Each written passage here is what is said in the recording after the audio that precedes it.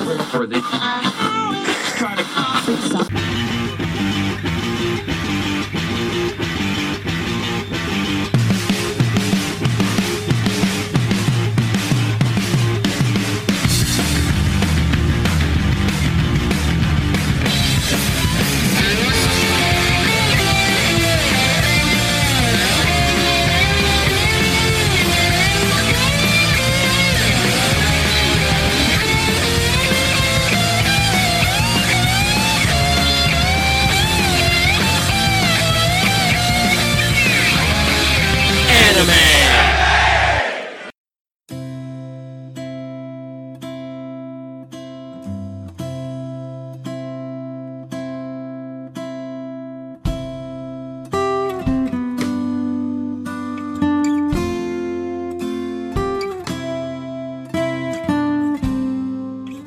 What's up, everybody, and welcome to Anime Baby, or should I say, what's new, kangaroos? I'm your host, Mikey, and behold, the mighty podcaster. Joined with me, as always, is... Oh, the monstrous grin, Ryan here. And on this episode, our sophomore outing, if you will, we will be talking about what I think was one of the best animes of 2017. I'm, of course, referring to Interviews with Monster Girls. But before we get into that, let's quickly get you up to speed. Interviews with Monster Girls is based on a manga of the same name written by Petos and began in September of 2014 in Young Magazine the Third, and is still going to this very day. The title in Japanese is actually different than the one we got in English, as in Japan the title is called, excuse me if I mispronounce this, Demi-chan wa Kataritai, which translates to Demis Want to Say. Why the radically different title in English? It's because the publisher, Kodansha, wanted a title that implied a connection between Interview with the Vampire and Daily Life with Monster Girl. Okay, that's kind of a weird little connection there. Really, no other way they could have spun that? No, I guess not. The series received an anime adaptation in January of 2017 and ran until March of the same year and is produced by A1 Pictures. The show is directed by Ryo Ando, who, correct me if I'm wrong, made their directorial debut with this series. Oh, really? Yeah. Very nice.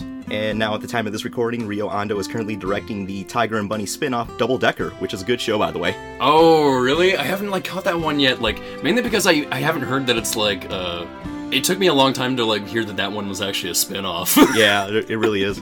Because, honestly, I love Tiger and Bunny, the initial anime, but I gotta say, the advertising for that has not been very good. No, and honestly... Because I should have known that was a spin-off of Tiger and Bunny from the very get-go. I should have had my finger on the pulse of that. Right. And yet it slipped by. Yeah, it honestly took me a while for me to realize that was a spin-off, too. Why not? I'll have to give it and watch one of these days. You should. It's good. Monster Girls is also licensed by both Crunchyroll and Funimation during the time of their partnership, and was part of Funimation's simuldub lineup for the winter 2017 season. The English dub is directed by Jade Saxton, with scripts by Kristen McGuire. So with all that out of the way, we're talking Interviews with Monster Girls, so without any further ado, let's start the show.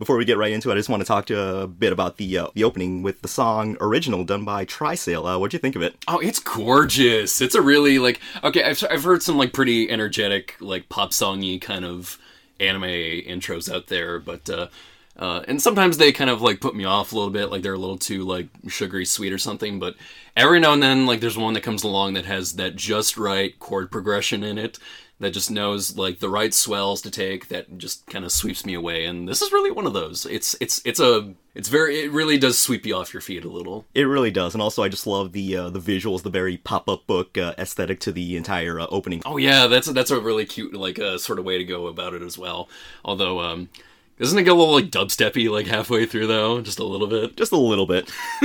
Like, that's the one part I could do without in that entire intro. Yeah. But otherwise, it's quite fun. Yes, and also I really like the, the bits where they're showing, like, each of the monster girls, and you have the little pop-up book thing in the background. Right. I love the bit where it gets to Saki the succubus, and then the whole thing is based off this old Henry Fuseli painting called Nightmare. Oh, really? Like, oh, shoot. I should know this. I'm a slight average, less than average art buff.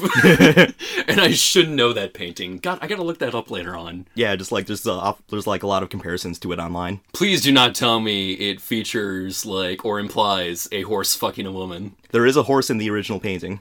Please tell me it's not, like, meant in a sexual manner. You can interpret it any way you want. Oh, isn't that just every painting out there, yeah. though?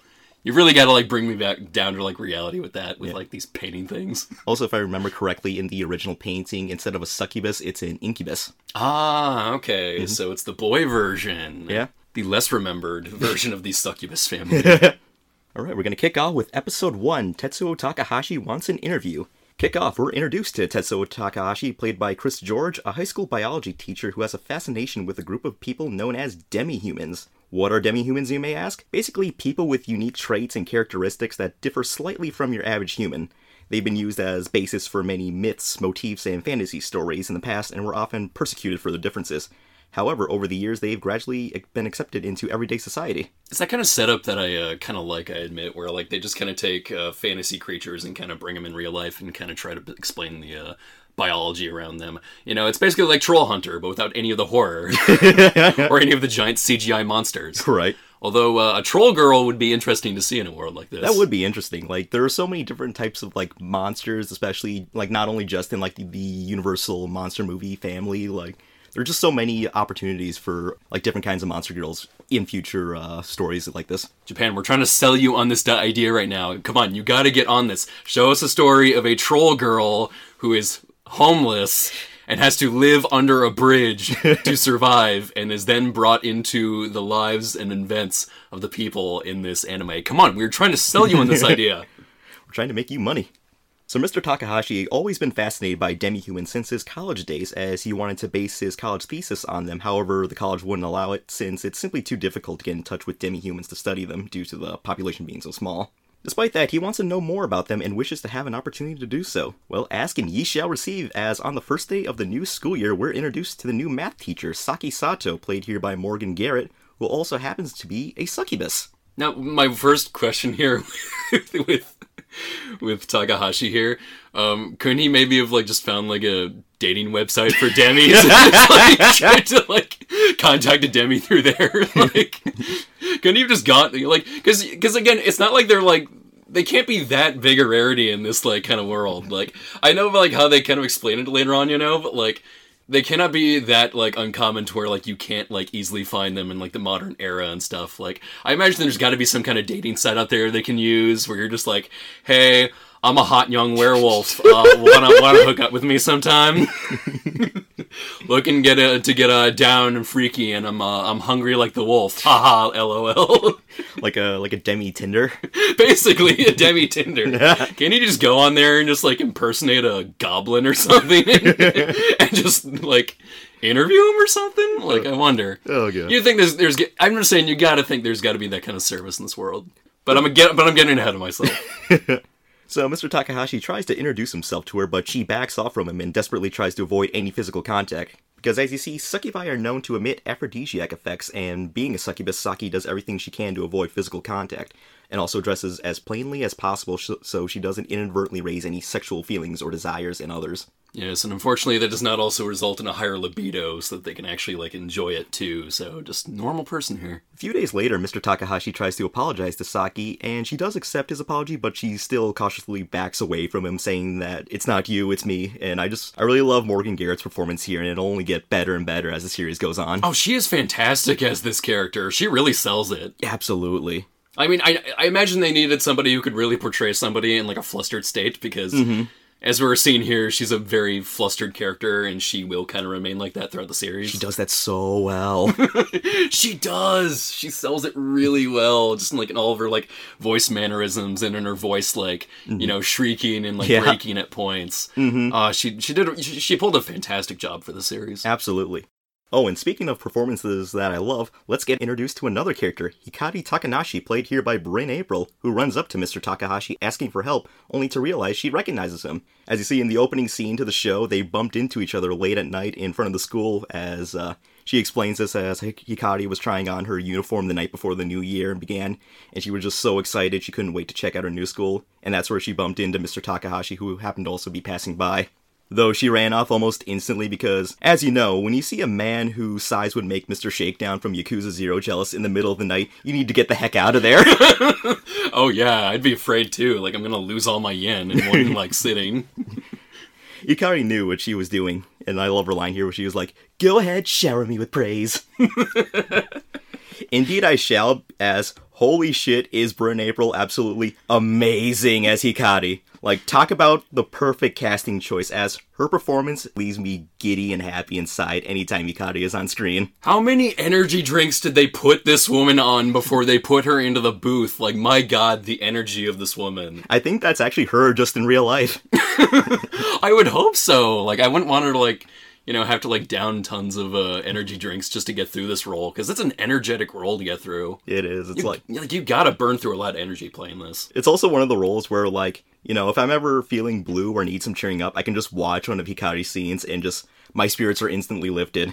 Bryn April is just simply that powerful with her performance here. Oh yeah, she's just off the wall here with this character. In fact, it's thanks to her that I actually checked out this series in the first place. As a day or so before the first episode of the simuldub aired, she tweeted out the night before that she'll be playing Hikari, and that she said that the character is basically her in real life. Oh, I see. So the perfect casting choice then for her. And I was like, oh, this I have to see. And, like, I was already a fan of her through roles like Krista/Historia from Attack on Titan, Cyan from Show by Rock, and Hiyori from Noragami, just to name a few. But I would say, like, her as Hikari is what turned me into, like, the Bryn April supermark and head cheerleader for many roles that she's had since Hikari that you see today. Oh yeah, I know. You're like you're like one of her biggest cheerleaders on Twitter. Right? That's enough marking out for now, as she needs Mr. Takahashi's assistance for one of her classmates has collapsed and needs to be taken to the nurse. And Mr. Takahashi says here, I can judge a student's health just by looking at their face. She's missing her face! As the student in question happens to be a Dullahan, which is a creature whose head is separate from their body. I will try to keep the Durarara jokes to a minimum here. You think Durarara, but, like, when I was looking at this, like, headless girl walking around with, like, very often her head being placed on, like, a flat surface, I couldn't help but think of, like, Tony Harrison from the Mighty Boosh. Just this little, like, pink head or something with, like, with, like, tentacles, you know? It's like, I just couldn't help but, like, think of this.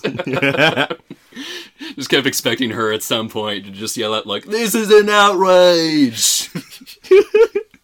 It kinda killed me. So Hikari already took the Dullahan's head to the nurse, and she needed Mr. Takahashi to carry her body.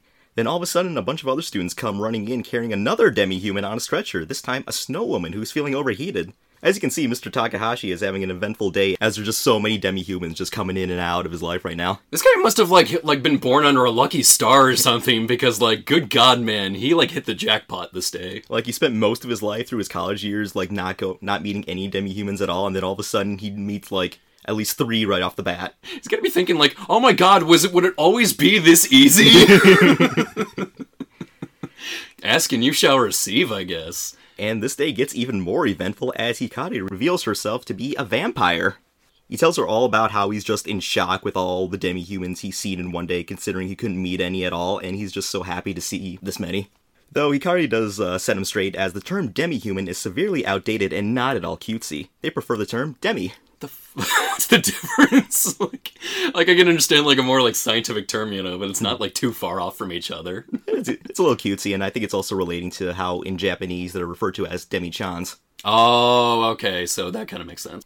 Later on, Hikari introduces Mr. Takahashi to her fraternal twin sister Himari Takanashi, played here by Jamie Marchi, who, unlike Hikari, is more level-headed and not so hyper. And also, unlike Hikari, she's not a demi, she's just a regular average human. I guess in a show like this, or when you're, I mean, rather when you're dealing with a character like this, I suppose you do kind of need another character to kind of set them straight a little bit with a rational mind. Also, with her being like a regular human, it kind of reminds me a bit of, remember in like the Munsters, where they have like that one daughter who was just a regular human, whereas the rest of her family are all like Frankensteins and werewolves and vampires. Oh, right. So it was like a standard of normality in that show. Yeah. So just like that, we've kind of got one, we've got one extra one here. Mm-hmm. At least within the family structure of one of the demis. Right. After Himari leaves Mr. Takahashi, he asks Hikari if he can learn more about vampires in general, and she agrees in exchange for letting her visit the biology prep room whenever she wants. Meanwhile, let's get formally introduced to the dual hand from earlier, Kyoko Machi, played here by Terry Doty, who's having a chat with some of her classmates, though she does take notice that they're clearly avoiding talking about her being a dual hand and all. You'd think it'd be kind of a sensitive subject at first for some people. Like, you don't want to, like, freak out at first and be all like, oh my god, how does your head work? And just bombard her with questions. Yeah, she's like talking about how, like, it's a little hard carrying your head to school, and then one of the students are like, hey, check out this cat video, isn't it great? Meowabunga! Back with Mr. Takahashi, it's time to have an interview with the vampire. Oh! There you go. God, why didn't we, like, do the series, like, during the month of October? Right. Would have been perfect. It would have been. Oh, well, better late than never. Mm-hmm. We learn that vampires are very sensitive to the sunlight, which is why she wants to visit the biology prep room since it's cool and shady. Not to mention, she doesn't want to force her classmates to sit in the dark just for her sake. Also, Hikari debunks many vampire myths as she finds garlic delicious, crosses her so last year, but she does say a stake through the heart will most definitely kill her. It would kill most anyone. Now, I actually, as I was going through the series, I kind of realized more and more that, I had some questions for these monster girls as well. I mean, like, let's be honest. If you met a vampire or a Dullahan or a succubus in real life, you'd have a lot of good questions for them. Maybe not all of them, the most professional. But the journalist inside of me just had to jot down a few questions, actually, as I was doing this watching. Very good. And I hope to, throughout this podcast, unveil some of those and hopefully get some answers by bouncing off my best friend here. So, first question here. Is she offended by Vampire's portrayal in JoJo's Bizarre Adventure? Does she look at a character like Dio and just get, like, pissed off like you've never seen before and just be like, that's not how vampires are? Do vampires in such a universe like this look at Araki and wonder if he is setting back vampires for years? That is the question I had. I would think it would be kind of, at least with Hikari, it would kind of be a mixed response. On the one hand, she would understand that Dio is absolutely evil incarnate and you should hate him. But on the other hand, it's friggin' Dio. He's like the coolest character in the entire series. That's what I would imagine. I mean, again, I'm not a vampire, so I don't know what it would feel like, really. But that's just one of the questions I kind of had here. Also, I'm now just imagining her, like, dressing up as, like, Dio, wearing, like, the all-yellow jacket and pants and, like, the entire ensemble. Okay, please commission that from an artist online, because that'd be incredible. You can have Mr. Takahashi play, like, the Jotaro role, and you can have, like, that great shot where, like, Dio's approaching Jotaro. If we ever meet Bryn April in person, we need to have her do that voice. We need to have her do the voice for the we gotta ask her, man. Or the "It was I, Hikari." Oh god. Let's hope Bryn April never meets us. We're gonna be asking her to do Dio lines as he constantly. Oh, and on a side note, I should mention that when she pulls up the picture of, like, the vampire with the stake in his heart, that's actually a picture of Christopher Lee's portrayal of Dracula in the 1958 film. Are you serious? Yeah. Weird little, like, anime appearance for, like, Christopher there. Yeah, Sir Christopher Lee. Ah, Sir Christopher Lee. Yes, sir, you are finally featured somewhat, in some way, in an anime. You should feel proud. So you had your questions for vampires. I kind of have a bit of a question here, because I'm wondering how she feels about the whole, like, vampire sparkling thing from the Twilight craze of the aughts. Another case of how maybe an author could have misrepresented vampires. Though I have a feeling that maybe she's disappointed she can't sparkle, because otherwise she would be constantly in the sunlight saying, "Hey guys, check me out, aren't I dazzling?" Oh, you're right, it would be the worst idea ever. She would just be showing off everywhere. You would just be, like, out, like, during, like, a track meet or something, and she'd just be sparkling all the way, and just bombarding the other runners with, like, her sparkly body, blinding them all.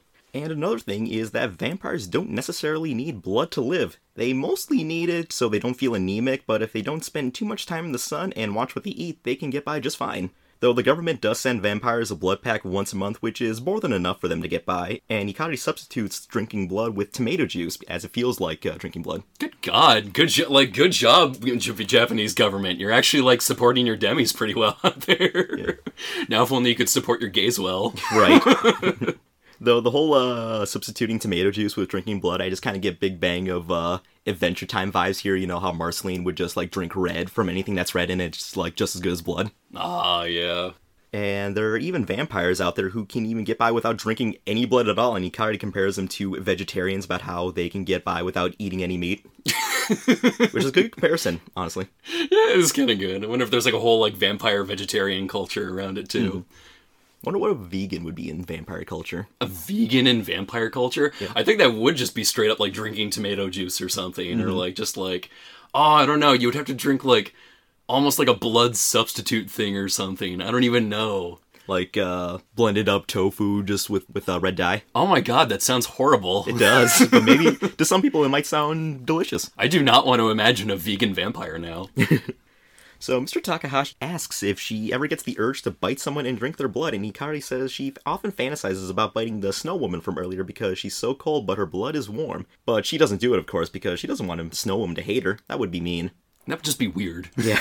He then asks her about the implication when it comes to sucking blood as a whole, as in vampire folklore, blood sucking is often meant to be a metaphor for sex, which causes Hikari to get all embarrassed and flustered, as she's not like that at all. Well, it's a valid question to ask about vampires. Like, what's your opinion on the whole, like, sex thing, you know? Yeah, because wasn't that the whole point of what Bram Stoker was going for when he wrote Dracula? Yeah, just demonizing a bunch of sex, you know? Mr. Takahashi feels he's got enough info for now and sends Hikari on her merry way, but before she leaves, she moves in to maybe take a bite from his neck, but she just pranks him by poking him with 2 pencils on the neck. Gotcha. I mean, if you're a demi like this, you gotta have, like, a sense of humor. And sense of humor she does have. I love the back and forth here where he's like, "Keep your teeth to yourself." Ooh, that sounds pervy. A good sample of, like, the great chemistry these two characters have throughout the show as well. Absolutely. They just bicker with each other like they're best friends. They are. It's just the best. Like, this is the true relationship goal right here. Mm-hmm. In any kind of relationship, this is the ideal right here. It is. These two characters, this biology teacher and this vampire. A match made in heaven. After school, Hikari approaches Machi, giving her an affectionate nickname, Machikin, and asks her some questions about being a dual hand. The other students are quite surprised about this, but Machi is actually very open about discussing her demi nature, and isn't ashamed to talk about being a dual hand. Hikari and her immediately hit it off, and Hikari gets the idea and suggests that Machi should go speak with Mr. Takahashi, give him some information on dual hands. And we get a really cute scene here where Machi sends her body to Mr. Takahashi carrying a note thanking him for helping her earlier, carrying her to the nurse's office, and then asks if she could come by sometime to give him some information on dual hands. And then he writes her a note back and puts it in her hand and then says, come by anytime. Well, it's very, like, high school crushy in like a funny little way.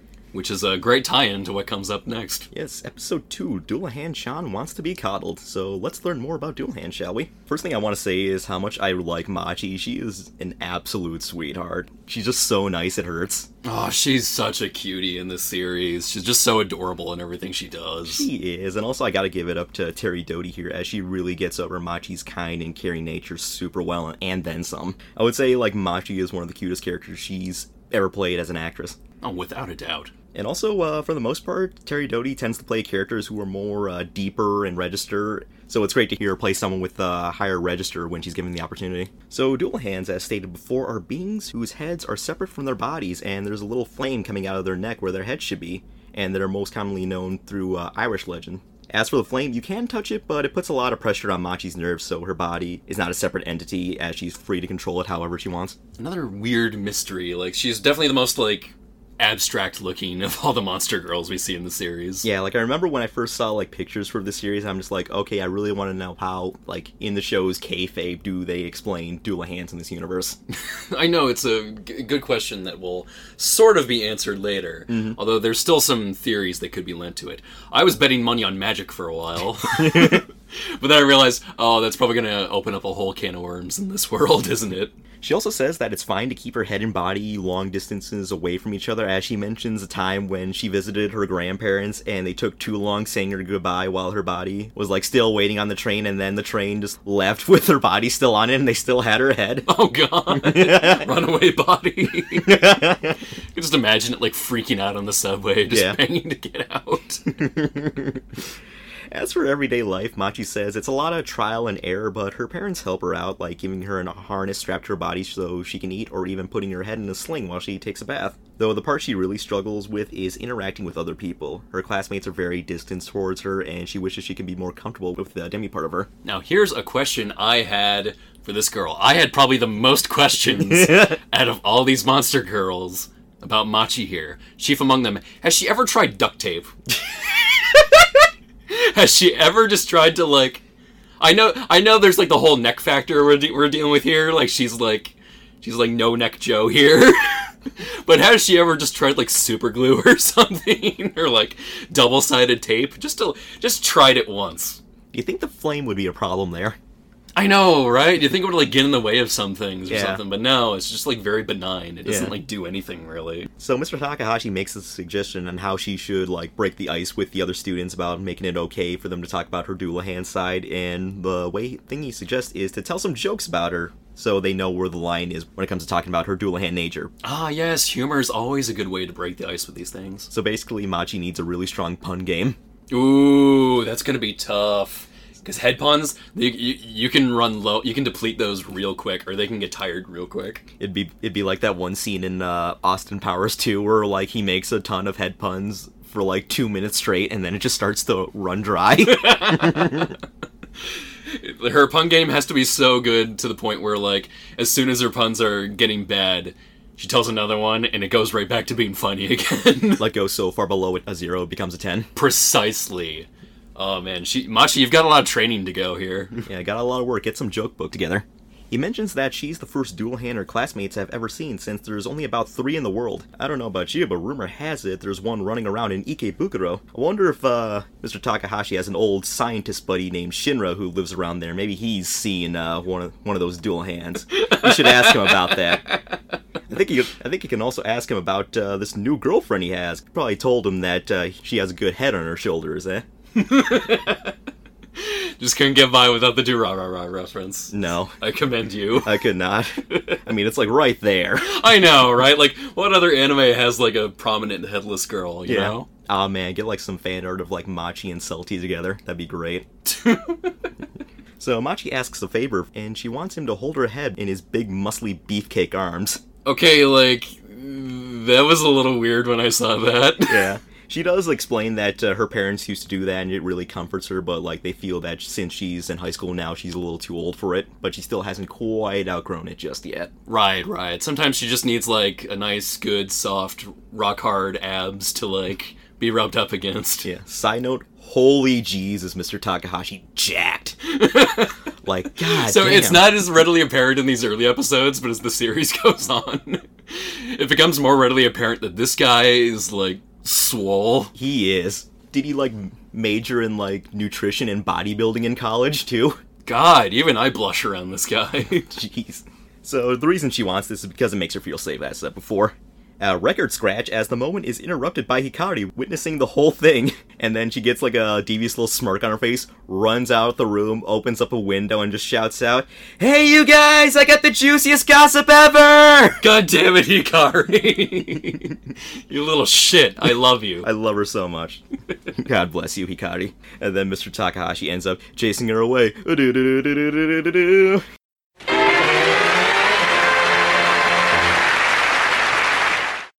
Should have just chucked Machi's head at her. Headbutt. So on their way home from school, Hikari and Machi run into the Snow Woman, Yuki Kusakabe, played here by Sarah Wiedenheft. Hikari jumps on her to give her a sneak hug attack and asks if she wants to walk home with them, but Yuki declines. And then I love, as she's walking away, Hikari gives like this little farewell where she says, "Take care, polar bear." Like, there's a lot of that in the show, and I really love it. Right, a little, like just those, like, little, like, term, what would you call it? Like, terms of endearment, almost? Yeah. Or, like, sort of like little, like, lackadaisical kind of everyday words we just use. Yeah. And Hikari does mention to Machi that even though Yuki is on the shy side, she's still a really nice girl, as we will see as the series goes on. And then as Hikari and Machi go their separate ways, Hikari notices that Machi is juggling her head in her school bag while she tries to answer her cell phone, so she's kind of noticing her struggle a bit when it comes to being a dual hand at this moment here. The next day, while talking to Hikari, she's like ecstatic to find out that Machi really wants to go out on a date with a guy one of these days. And though Machi's a little nervous about the thought, Hikari reassures her that tons of people would love to go on a date with a dual hand, especially considering that being a dual hand means she can do things others can't. Wink. So, that leads into another one of my questions. So, has she ever tried to suck herself off? Fucking hell. I'm just saying, I've noticed the question comes up in some animated works out there. I mean, there was a whole episode of Metalocalypse that dealt with this question. Like, if you're, like, this question has been proposed in Clerks too. I'm just saying, is there a resultant happier life with this ability? Jeez. It's a question on, like, many people's minds out there. Mostly just, like, really, like, freaky guys who have nothing better to do with their lives, but still. God damn it. Will you stop? I had to ask it once, man. I had to ask it once. And I love this back and forth here between Hikari and Machi, where Machi's all like, "You're amazing, Hikari. Do you have any experience with this sort of thing?" And then Hikari responds with, "Yes, of course." And by of course, I mean not at all. Who's the lucky guy that Machi's interested, you may ask? Why, it's Mr. Takahashi. Well, that was quick. I guess she doesn't have too many options in her life, or doesn't know many guys. So, upon hearing this, our little vampire troll here calls up Mr. Takahashi and sets him and Machi up on a date under the guise of an experiment. So, Mr. Takahashi goes out and shops with Machi's head while Hikari keeps Machi's body at her house. Basically, body babysitting here. Oh, Hikari, your dating game is so good right here. Such a great strategy. She's a good wingman. So while on their date, Hikari just sits and observes Machi's body fidgeting around, at one point kind of doing a bit of a Thriller dance. And I love this line where she says, "What is it, girl? Is Timmy stuck in the well?" You gotta have fun with a situation like this. Just a headless body that just doesn't know what to do with itself. Also, if I remember correctly, I think it was mentioned like on Twitter during the simuldub airing that line was actually an ad-lib. It makes me think that, like, Machi should really learn, like, some sign language or something. It would really help out, like, in some situations, I think. But Machi is enjoying herself while spending time with Mr. Takahashi, and with her body, she writes down a note for Hikari, thanking her for setting this whole thing up. Hikari's happy that it's going well, perhaps even too well, as she can't allow that, so she gets in front of Machi's body and then just jabs her fingers into her chest, which freaks her out. It's like, why do you do this? Hikari, you slag! My last Mighty Boosh reference, sadly. And I just love that Machi just gets really ticked off and just, like, gets on top of the table and just starts flailing her arms around. Knowing me, I would just be, like, tripping up the body constantly throughout the house. Being a dick. Hey, if Hikari has, like, carte blanche here to do it, like, so would I. It's comedy gold. While taking a break at a cafe, Machi brings up Yuki to Mr. Takahashi and how she's worried about her, so Mr. Takahashi thinks about looking out for her at school. And we get a cute little gag here as Machi really needs to go to the bathroom, and Hikari has to lead her body to the bathroom back at her house. And all while this is going on, Himari comes home and she just sees her sister guiding a headless body to a toilet. Oh, God. Top 5 weirdest things I've seen today. Now, this is where Hikari's game was not so good, because knowing me, I would have totally brought her to my sister's bedroom. Oh yeah, toilet's right over here, right above, like, her stuffed toys. So the rest of the date and / experiment goes well, and they head back to Hikari's house to reunite Machi with her body. As she leaves, Hikari asks Mr. Takahashi to do something else for Machi. She wants him to ask the school permission for her to use a backpack rather than a regular school bag, so she can keep both hands on her head as she walks. So this relates to what Hikari saw earlier with Machi juggling her head in books and everything. Ah, so nice. She is. And Mr. Takahashi does this the next day at school, and Saki notices this and starts to realize, oh, this guy might be pretty good. Also, she does take note of his guns. Who wouldn't, I guess? I mean, it's just, Mr. Takahashi, wow! I mean, come on, Vince McMahon would be, like, just spooging over this guy. Oh, yeah, he'd be wanting to get all over this guy just to try and, like, conscript him. Just, Mr. Takahashi, don't tease me. Oh, look at the legs, they're just so even. A guy who cavorts with monster girls. That would have to be a pretty good, like, wrestling hook there. That would be. So we're on to episode 3, Succubus-san is a real adult. My alternate title for this one was also, Succubus Can't Fuccubus. God damn it. I would say it's apt. Yeah. So while we're on the subject of Saki, let's get to know more about her, as we get to see her daily routine here, as she wakes up every day at 4 a.m. in the morning. Jesus Christ. That way, so she can catch the earliest train to school, so she doesn't run into anybody as to not risk affecting them with her aphrodisiac effect. She's the first one to arrive, so she tends to, like, tidy up everything in school pretty much out of sheer boredom, because, like, what else are you gonna do? Then, at the end of the day, to avoid crowds again, she has to take the last train home and gets home late at night, so I'm guessing that she doesn't get much sleep at night. Has she ever considered a night shift as a janitor? I mean, she loves being a teacher, so it's like, you gotta break a few eggs to make an omelet here. Night classes, there we go. There's the solution. Also, another thing is when she's taking the train at home, she has to avoid sleeping on it, as succubi have the ability to give people very sexy dreams when they sleep. Oh my god. That's actually kind of terrifying. It is. And that's also the You sleep around like a succubus, and like all of a sudden you just like wake up having creamed your pants.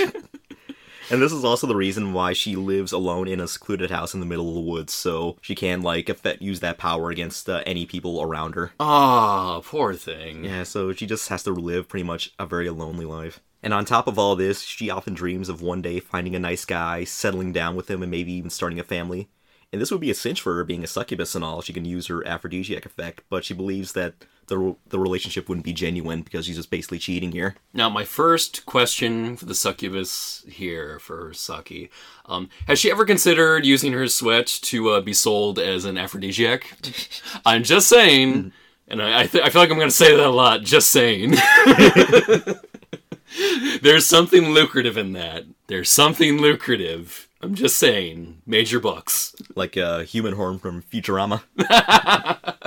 Yeah, exactly. There could be some money in there in some like dystopian Futurama world.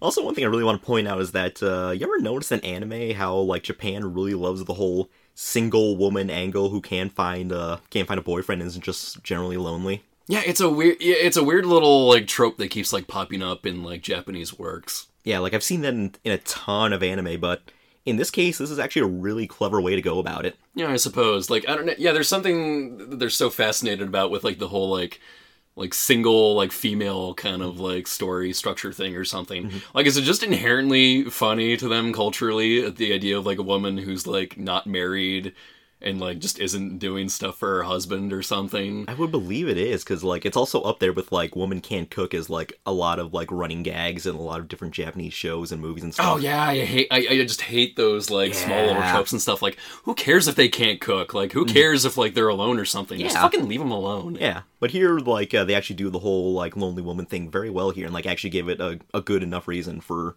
that to be the case. Not just a good reason, a bit of a tragic reason too. Yeah, like this woman lives a bit of a sad life. Yeah, like this isn't funny. This is like very like depressing to watch. I know, just wondering if like the only reason you could ever get into a relationship is by suckering in somebody with your hormones. Mm-hmm. I should mention, like, on a side thing is that when Saki, she's a bit of a beer drinker here, and when she drinks like Misato from Evangelion. Like the very exact same like pose and everything. Oh, like very similar clothing too. Yeah, especially that. Speaking of which, Evangelion coming to Netflix next year. Oh boy. So the next day at school, while walking in the hall, Saki trips and is caught by Mr. Takahashi, and when he helps her up, he's holding her hand. Woo! However, he seems to be perfectly fine and not at all affected by her succubus ability. And because of that lack of attraction, Saki starts to fall for him. And I'm just like, I'm reminded of Boa Hancock falling for Luffy in One Piece, because this is almost the exact same reason why she falls for him. Oh my god, this man has no sexual attraction to me. So hot. Giving me the vapors. Another question I had for Saki here as well. Asexual dating apps? Asexuals, period? They exist out there in every country. But would they want to date? No. Asexuals date. They date. Like, they still have, like, romantic relationships and stuff. BoJack Horseman taught me all about this. There's, like, dating, like, apps out there and stuff, too, for him, you know? Like, yeah, Saki, there's an option out there for you. But wait. That's probably the other, like, part of this, too. She probably does want to have sex with the partner. Ah, there you go. Yeah, so maybe for her, it's a bit harder to find that kind of partner who can, like, kind of resist those charms and still wants to have some kind of sexual relationship in the end that's not driven by hormones.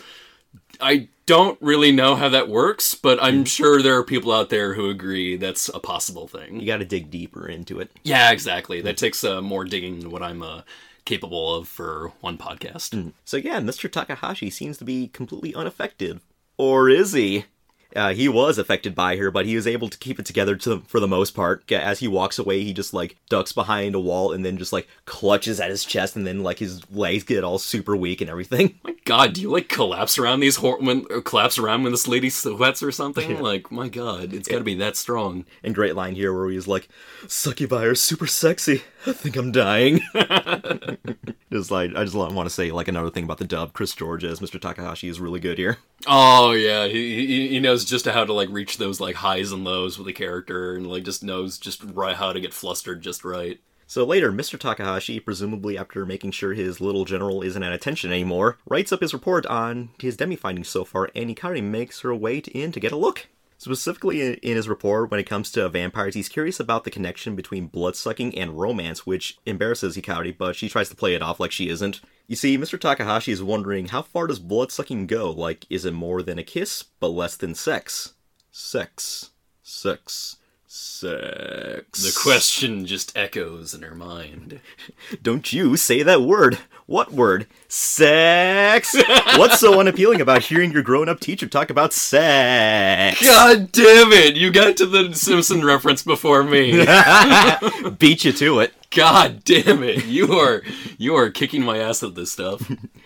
So Hikari is feeling so awkward during this whole conversation, and Mr. Takahashi notices, so he tries to change the subject by saying that since the government gives vampires blood, there's really no reason to suck blood anymore. But then he starts to think that maybe because of that, then wouldn't blood-sucking be more taboo, thus more like sex? And Hikari is just dying of embarrassment at this point. But then she breaks the tension by giving him a little kiss on the cheek. I bet Hikari was thinking that she just needed a way to end the conversation, and this was the best thing she could think of.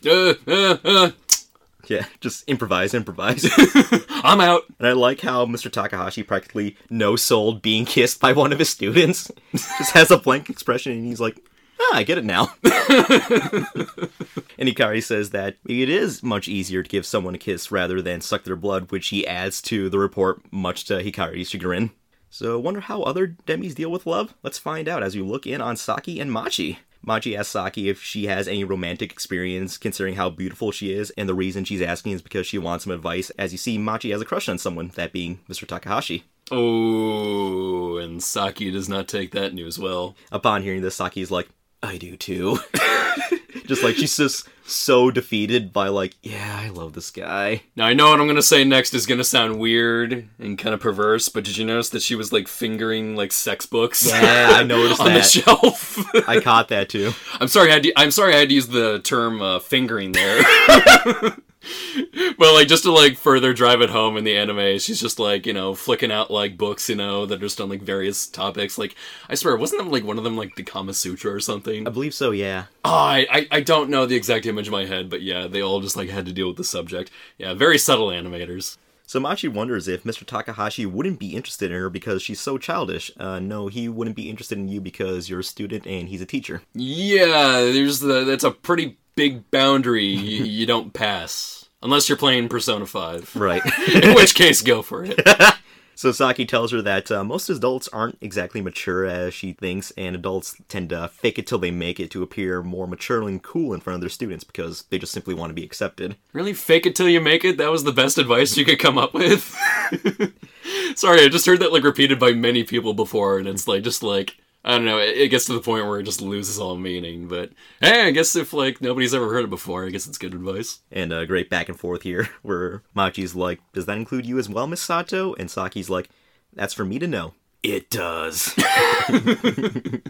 This poor repressed woman. But Mr. Takahashi seems to be the exception to this, as there's nothing fake about him. Very friendly, dependable, knows when to help, knows when to keep his boundaries. And his arms are totally rocking. They are so rocking. That nobody can deny. Nobody. Meanwhile, Yuki, she's walking in the hall when suddenly she overhears a couple of girls talking smack about her. These girls in question are Imori, played here by Michelle Rojas, and Kimura, played by Gina Tirado. As earlier in the day, she rejected one of the boys in her class as he was asking her out, and she turned him down. And these girls saw the whole thing go down, and they think she was just being a prissy princess, stuck up, and a snob and everything, and they just continue to say really, really awful and hurtful things about her in this moment. Oh, nasty. Just, oh my god, just some of the worst things you'd ever hear. After this, Mr. Takahashi just finds her alone and then crying, and all while releasing a lot of cold air around her. Just, poor Yuki. Yuki tells Mr. Takahashi about what happened and wonders if this is all because she's a demi. She thinks that everything would be much easier if she wasn't a demi, and then just breaks down crying right there, and this is just so heartbreaking to watch, man. Yeah, it is pretty sad. I actually kind of teared up watching this, for this podcast. I'm just like, no, just don't be sad, Yuki. Everything's gonna be okay. Right. Anybody can kind of empathize with that, getting shit talked by your fellow students behind your back. So he consoles her, and then he notices that when she cries, her tears also freeze into little icicle balls. So save that for later. And before the scene ends, we see that Hikari overheard the entire thing. Later on, Mr. Takahashi is in the library doing some work, wondering how he can help with the whole situation when Saki walks in. She takes a moment to apologize for how she acted to him when they first met, and also commends him for helping Machi get permission to use a backpack, though he admits that it was all Hikari's idea and that she deserves all the credit. He goes on to say that despite all his best interests, he's clueless about many things when it comes to demi, so Saki decides to offer him some help. She makes her case by stating that she's a teacher too, after all, and also a demi, while getting up in Mr. Takahashi's face and, inadvertently pressing her chest up against his face, and he's doing everything in his power not to stare at her. It's he's just trying to force push his boner down. And I just love that the little animation detail is he's drinking a little carton of tomato juice, and after the scene ends, after Saki's done talking, you can see that he just crushed it in his hands and squeezed out all the juice. Oh yes, more subtle symbolism. Thank you so much, anime. Also, yeah, I just love Saki when she gets so excitable and overly dramatic in scenes like this. Oh yeah, she plays off really well with Takahashi here. She really does. Mm-hmm. You can really kind of believe these two hooking up somewhere down the road. Oh man, Saki, Takahashi, OTP 5 ever, man. Ooh, yeah, one of the truest OTBs out there. So Mr. Takahashi goes on to tell Saki all about what's going on with Yuki, and after doing some sleuthing, he found out that those girls who were bad-mouthing her are no strangers when it comes to gossiping about others, so they've done this many times before, and they just so happened to get to Yuki this time around. Before they can figure out why Yuki's so distant and ashamed of her demi nature, they need to deal with these gossip girls, so this looks like a job for everyone's favorite vampire. Hikari confronts the girls about what they did to Yuki, and she lays the verbal smackdown on them in an absolutely amazing scene. Yeah, girl, defend your friend! Hot damn, it's so good, I just have to splice it in right here. Takanashi! Wait! Stop pulling me! Hey! Where are we going? Stop it! Did you hear me? I said to stop! Hikari? And they were totally kissing. No way.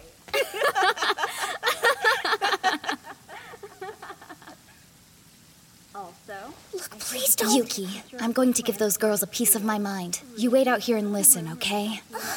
Whatever action you take, I'll still respect you. Can't he find someone his own age? Ew, have you seen his face? It's doubtful. True He'd be enough. lucky if he could even. What's up? Can't you see we're busy? Oh, you're that vampire. Takanashi? Hey, everyone's tired of your dumb trash talk, so just cut it out already. Huh? I get it. She means Kusakabe. You're defending her because you're both Demis, right? That's so cute. No! I'd be here even if Yuki wasn't a Demi. It doesn't matter if you're Demi or human. Everyone deserves respect. Talking trash about someone behind their back is wrong. I can't physically stop you two from pursuing your sad little hobby, but every time I hear you talking smack about someone, I will be right there to call you on it. If you want to gossip in peace, then you had better make sure I'm not around to catch wind of it. Mister. It's not like we're the Only one's bad-mouthing people. Everyone does it. So why are you singling us out? Don't worry, you won't be alone. I'm putting the whole school on alert. Anyone caught smack-talking will have to deal with me. You some kind of social justice warrior? Everyone talks about other people behind their back. That is literally the worst excuse that you could come up with. Everyone else is hurting people, so you think you're allowed to do it too? You should be ashamed that left your mouth. Whatever happened to treating others the way you'd want to be treated? So you've never bad-mouthed anyone before? Absolutely not. If I have a beef with someone, I say it to their face like I am right now. Whatever, that won't stop people from talking about you. I know it won't. I'm sure that as soon as I leave, you two chatterboxes will start running your mouths about me. Sorry. That was kinda rude of me. I shouldn't have said it that way. Okay. I'm aware that people who don't trash talk others still get trash talked. They're probably the easiest targets, but I've made up my mind. I can't control how others behave. I can only control myself, and I refuse to do anything I might regret! Are you crying?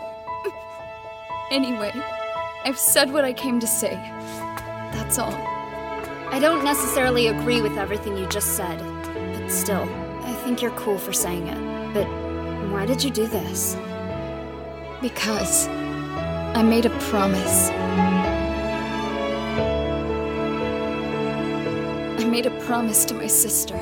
Her sister? Himari, I think?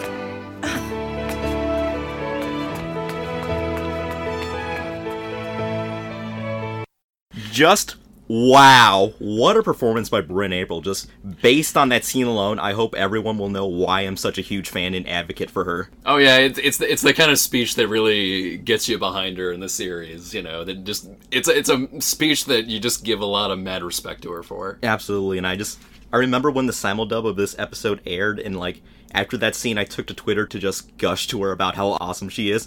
I was just like, oh my god, you're amazing.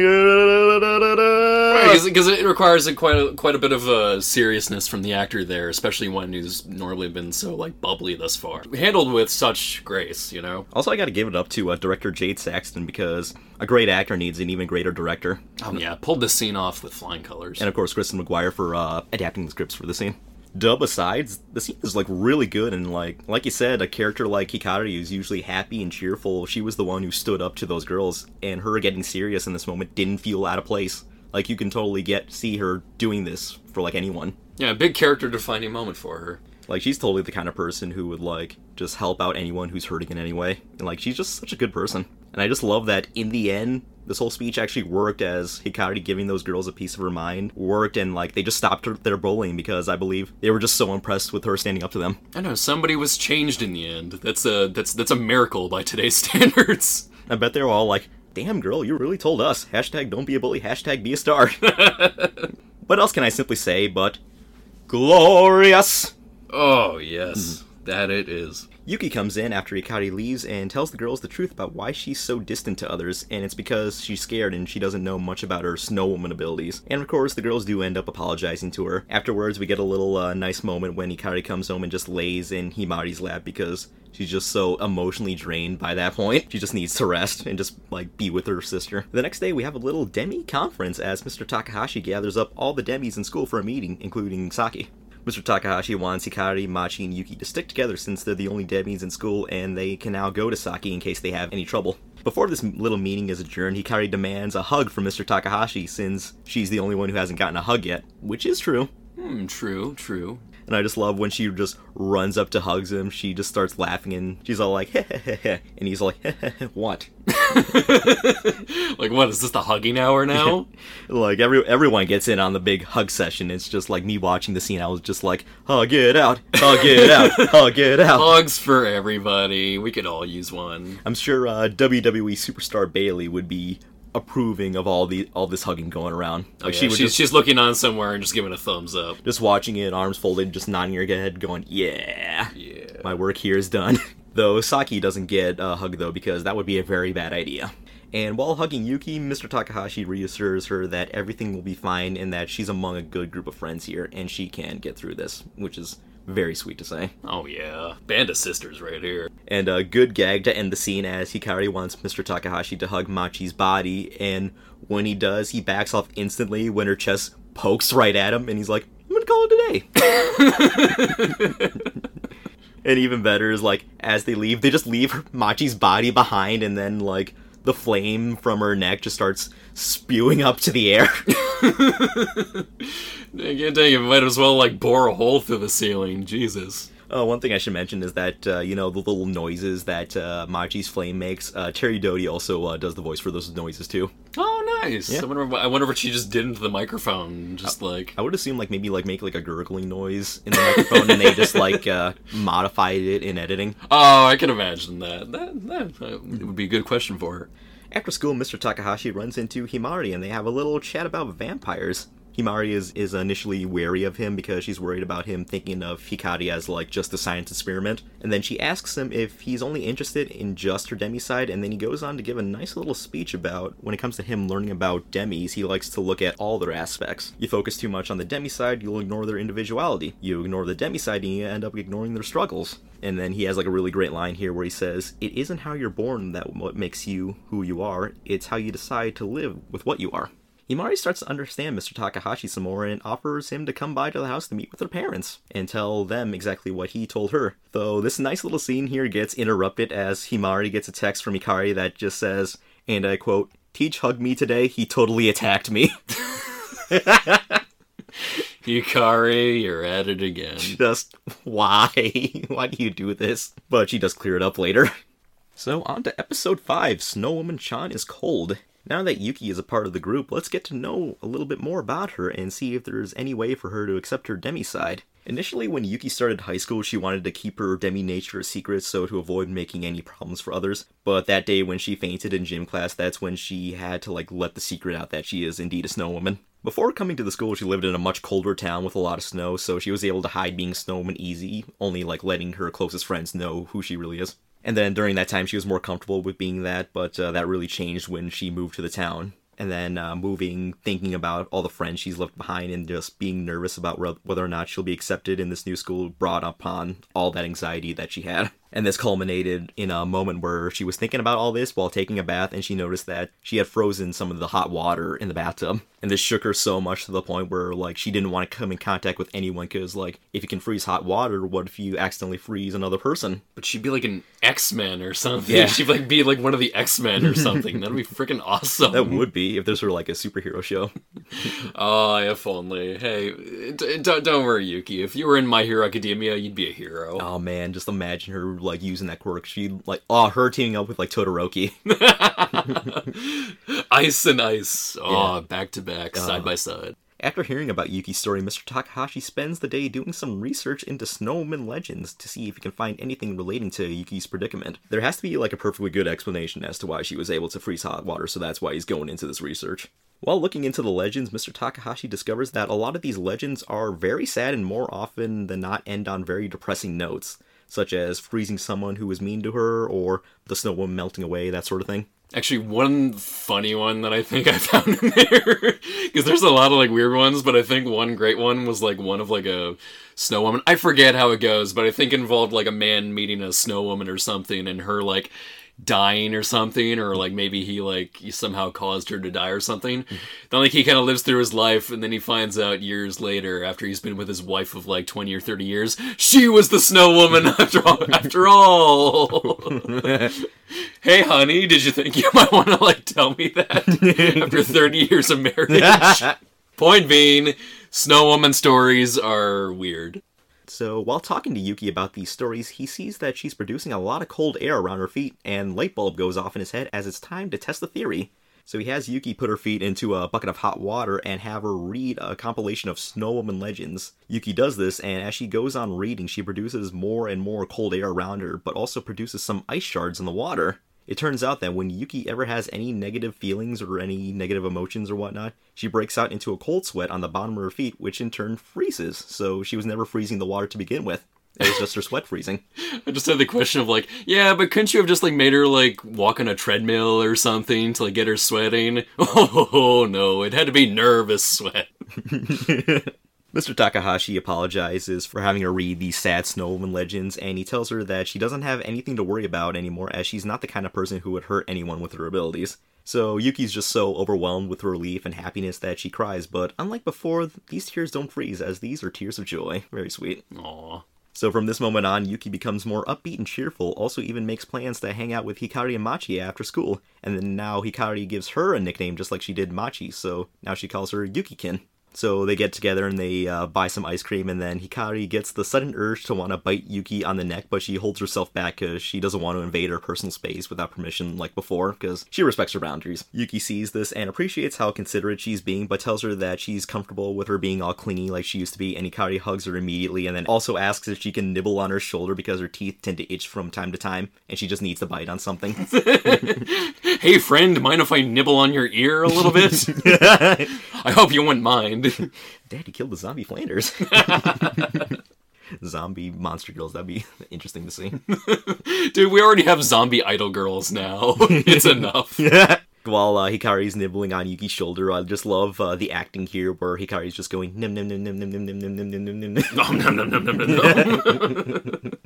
Just had to make that little sound effect, didn't you? Yeah. It's a cute sound effect. Oh yeah, I agree. So all three of these girls are really hitting it off now, and thus begins a new beautiful friendship between a vampire, dual hand, and a snow woman. That kind of sounds like the start of one of those walk into a bar jokes. Like, you know, a vampire, dual hand, and a snow woman walk into a bar, and the bartender's all like, hey, when's the next Monster Mash? It does kind of sound a little bit like that. Just gotta wait for the punchline now. The next day, Mr. Takahashi finds the three Demis, aka the OT3, all hanging together and getting along just nicely. And Yuki's now even on a first-name basis with them. And speaking of first-name basis, while Mr. Takahashi refers to Yuki and Machi by their last names out of respect, he calls Hikari by her first name. So Yuki questions him about this, and the reason why he does it, it just feels right. And, I got a bit of a demonstration here. Like, I want to read these lines, and I want you to help me out with this. Okay. So, you read the Mr. Takahashi parts, and I'll read the Hikari parts. Hello, Takanashi. Afternoon, sir. How are you today? So, way awkward. What a girl. Hey! So, a bit weird there. Hikari? Can I help you? See? Just right. Oh, God. The exchanges between these two. Like I say, pitch perfect. So, and then we get another cute bit here where Mr. Takahashi offers to call Machi by her first name, and he does so, but that excites her too much, so she's just perfectly fine with being called Machi. Just love when he says it. He's all like, hey, can I call you by your first name? Kyoko? Kyoko?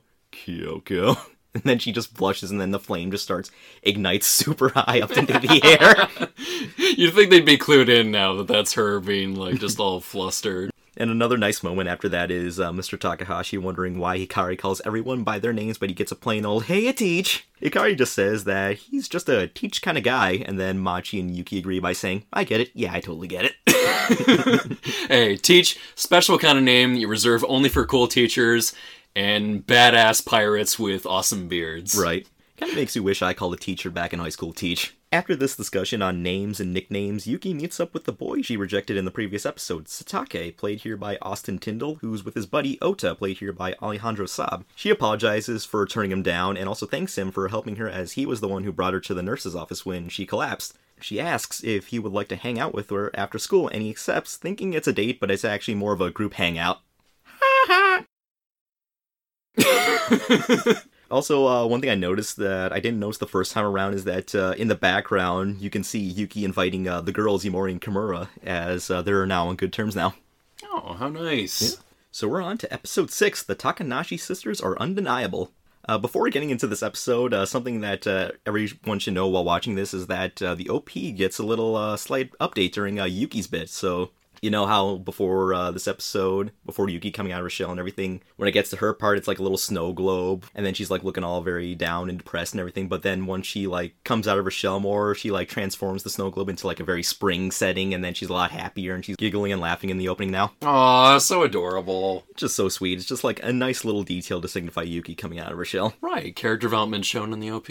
So it's time to meet the parents, as first up we're introduced to Papa Takanashi, played here by Barry Yandel, who is a stay-at-home dad while his wife is the breadwinner of the family. Papa with his sweet pencil stash, too. Oh man, that is a sweet stash. Oh, what I wouldn't give to grow one of those. Just a nice one that you can like twiddle in your off times. Oh yeah, just caress it. Not that I do that with my mustache. I kind of do a bit of the pro wrestlers the mustache mountain kind of thing with my facial hair. Oh, and you've got like a good one to do that with too. Right. So Papa here appreciates Mr. Takahashi bringing the demigirls together, and doing so gave him the idea to connect with Yuki and Machi's parents so they can all work together to support their daughters. And I'm just like, man, what a super dad here. I know, right? Just like creating like a super alliance of parents to just support their daughters. Mr. Takahashi thinks so too, and puts over how good Hikari is, though he admits that she can do a little better when it comes to her studies like her sister. And I love that upon hearing this, Hikari's dad kind of makes like a similar cat face that Hikari has made before upon hearing this. So, you know, like father, like daughter. Right. Ooh, speaking of Hikari's sister, Himari comes home and she's pleasantly surprised to see Mr. Takahashi took her up on her offer to come pay them a visit. And then Hikari just, like, bursts into the room, kind of like Kramer from Seinfeld. She's just absolutely delighted to see Mr. Takahashi here, and then even compliments him on cleaning himself up. I can't believe you own his necktie. You usually look like a bum. Oh, thanks. Hey, did I remind you, sir, that I'm her teacher? And I'm just like, hey, now, don't be dissing the lab coat. Steins Gate taught me the importance of lab coats, especially when it comes to a scientist man here like Mr. Takahashi. Yeah, don't diss them. It's a very important part of every man's accoutrement, okay? It goes with everything. So before Hikari can snap some sweet pics of Mr. Takahashi in his finest outfit, Himari gives out to her about leaving her blood packs in the main fridge and not in the mini fridge she has in her room.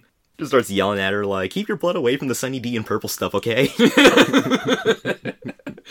I don't want to confuse it again with my Hawaiian punch. Himari continues to just give out to Hikari about how she's been abusing her mini fridge, how she uses it to keep desserts in, how she sticks her feet in when she's reading, and sometimes she just falls asleep in it with her head inside the fridge, which actually would look quite nice in during like the summer months. Oh yeah, it would. Despite the catching the cold part.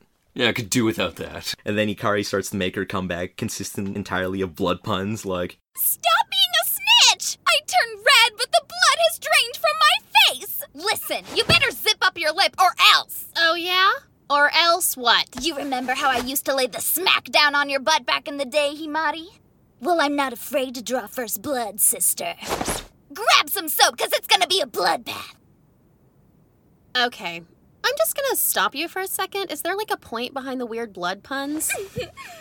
Well, since we have an audience, I thought I'd take this opportunity to show off my superior vampire know-how.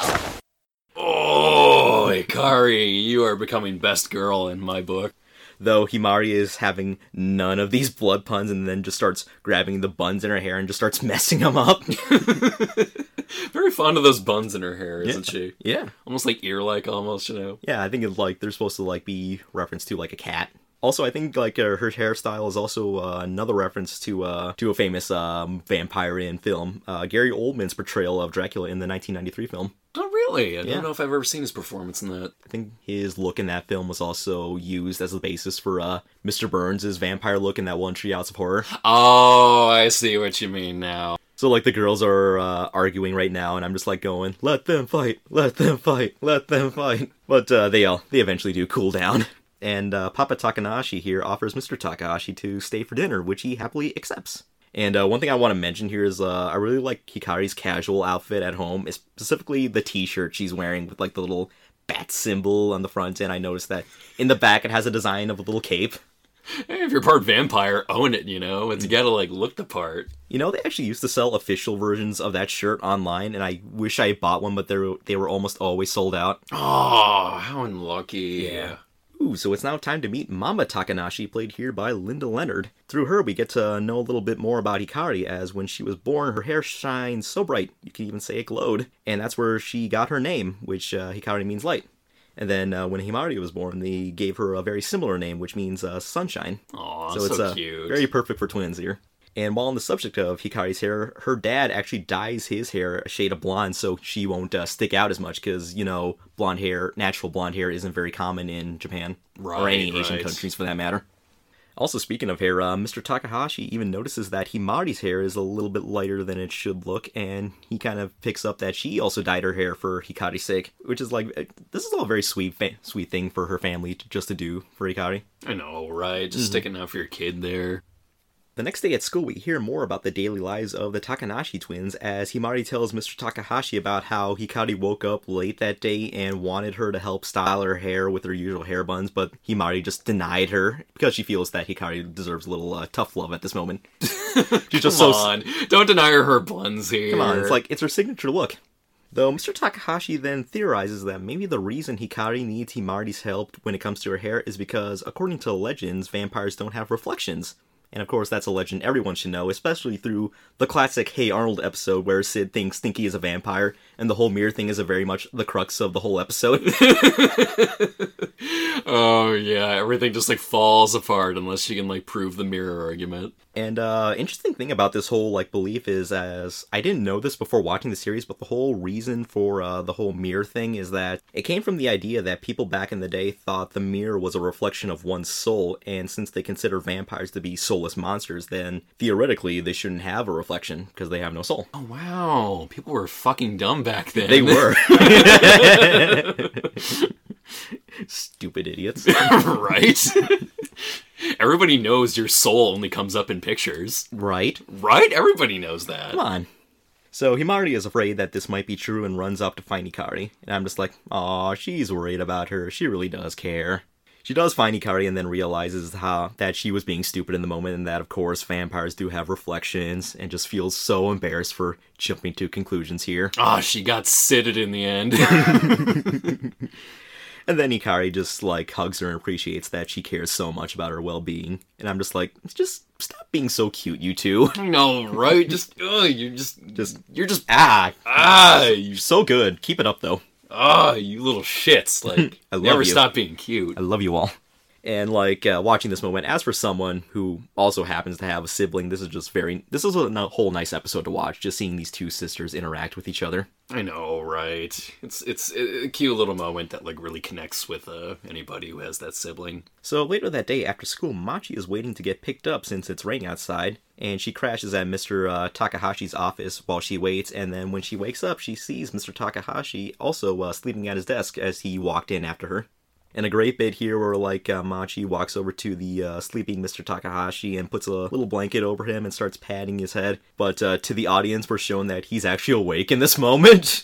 And he's just trying to keep still and pretend that he's still asleep so he doesn't make this moment any more awkward. I don't know. I would think waking up right then in that moment would make things way less awkward.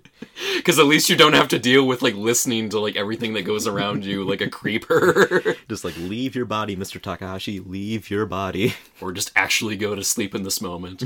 Hope and pray that you can fall asleep in this awkward-ass moment. Luckily, Papa Takanashi arrives to take Machi home, but she needs to go back to the classroom to get her backpack, so he grabs onto her head and then takes her back to the class. But she leaves her body behind so she can give Mr. Takahashi a note thanking him for giving her a blanket while she was sleeping. In a very sweet moment as Mr. Takahashi watches us on and just smiles and looks on and vows to, do the best he can looking after these monster girls. Fucking sweet. It is. Before we continue on with the rest of the series, we're going to take a short break, and we'll be right back with more interviews with monster girls. The interview shall continue.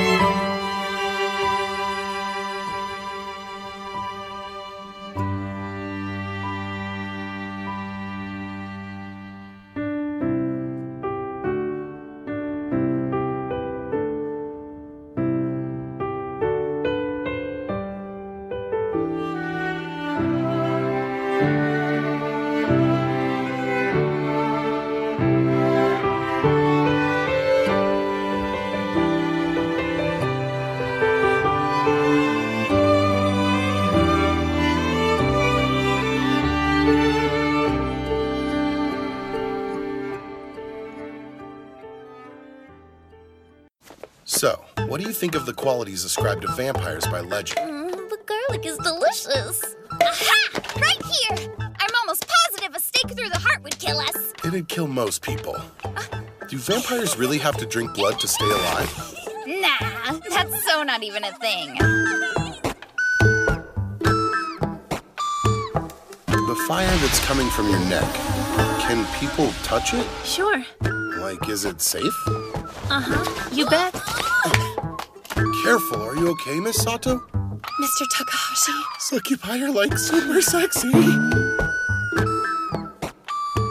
Your feet, do they get cold when you're nervous or upset? Well, yeah, sometimes. I get cold pretty easily. Please don't make such a fuss. I'll be fine once I cool down.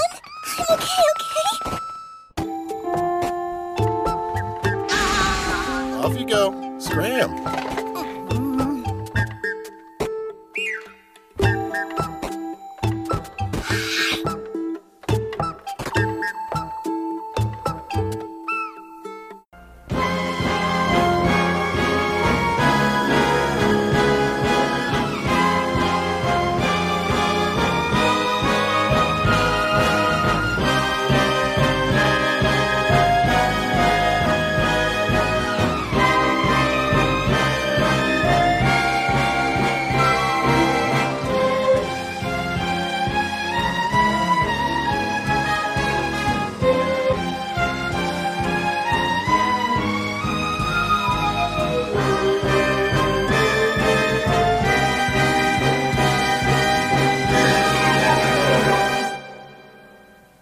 And we're back with more of Tetsuo Takahashi and the Ghoul School. Mr. Takahashi needs to get these girls good and ready to take on those Callaway cadets in the yearly volleyball tournament. Seriously, am I not the only one who has made a Scooby-Doo in the Ghoul School joke when it comes to this? It did not cross my mind initially, but it does kind of fit here. And it's like, I'm surprised no one else has made like a reference to this. Like when it aired, it's like, this is low-hanging fruit here, people. All we need now is the Takahashi rap. Somebody please make that. It's just missing that, and it'll be perfect. The comparison will be spot on. Absolutely perfect. So we're on to episode 7, Succubus-san is Inquisitive. This episode begins with Hikari rushing to Mr. Takahashi claiming to have seen a weird person. Super big like a bear, shaggy, a really hairy dude, and eyes like a vicious man-eating beast. So, a bear.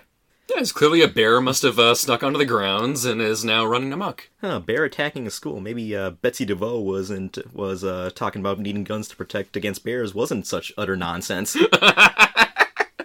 Nah, it's still bullshit. Yeah. Agreed. Meanwhile, with Saki, she comes across a boy in the hallway with blonde hair wearing a uniform that doesn't belong to the school. This boy, who also happens to be German, is named Kurtz, played here by Michaela Krantz, and he's been separated with the person he came to school with. Oh my, that accent.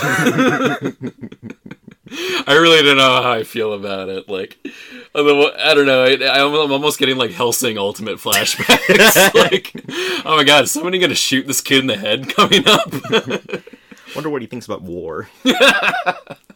So Saki asks if he's a transfer student, and he says he is while making a really terrible poker face. Press X to doubt. Dun dun dun dun. That's even more ironic when you know like what he really is coming up.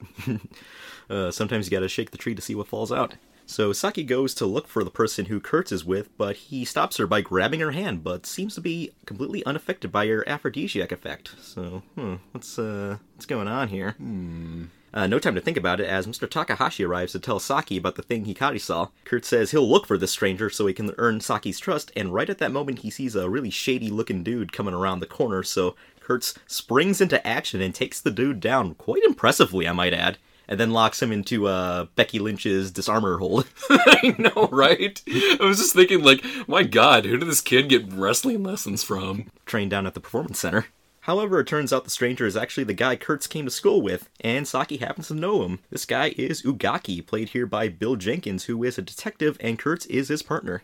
So Ugaki sends Kurtz with Mr. Takahashi to get registered by the school to be allowed on school grounds, and then he stays behind to catch up a bit with Saki. So is this Kurtz kid, like, are they just, like, allowing 14-year-olds into, like, the police force now? Like, this kid just weirds me out. I don't get him. Like, is there, like, some backstory to him we're missing here? Oh, we'll get to that. Oh, man. So it turns out the reason why he's here is because he heard about the school having 3 demi students and wanted to see them for himself since his detective work mainly focuses on demi-humans. As for Kurtz, Ugaki deduces that he and Saki had a bit of a run-in and that her abilities had no effect on him. He won't mention any specifics, but it turns out that Kurtz is a secret weapon when it comes to dealing with succubi. So what's the deal with Kurtz, you may ask? Well, it's not said in the anime. In the manga, Volume 6 specifically, Kurtz's true abilities are revealed. So, spoiler alert, hold your ears. He is actually an incubus. Oh, interesting. I did not... Okay, that really helps here, because the anime did not have enough time to reveal that. Yeah, that was like a thing that they would say for a big reveal later on in the series. Okay, so crossed fingers for a season 2. I'll talk more about how it was explained in the manga here, where, though the extent of his abilities is that he's immune to succubi, and that's pretty much it. That's the extent of his abilities. That's really it? Yeah, like... That's a little disappointing. Yeah, like he's also on the bottom of the incubi scale, as he admits he couldn't even seduce a girl even if he tries.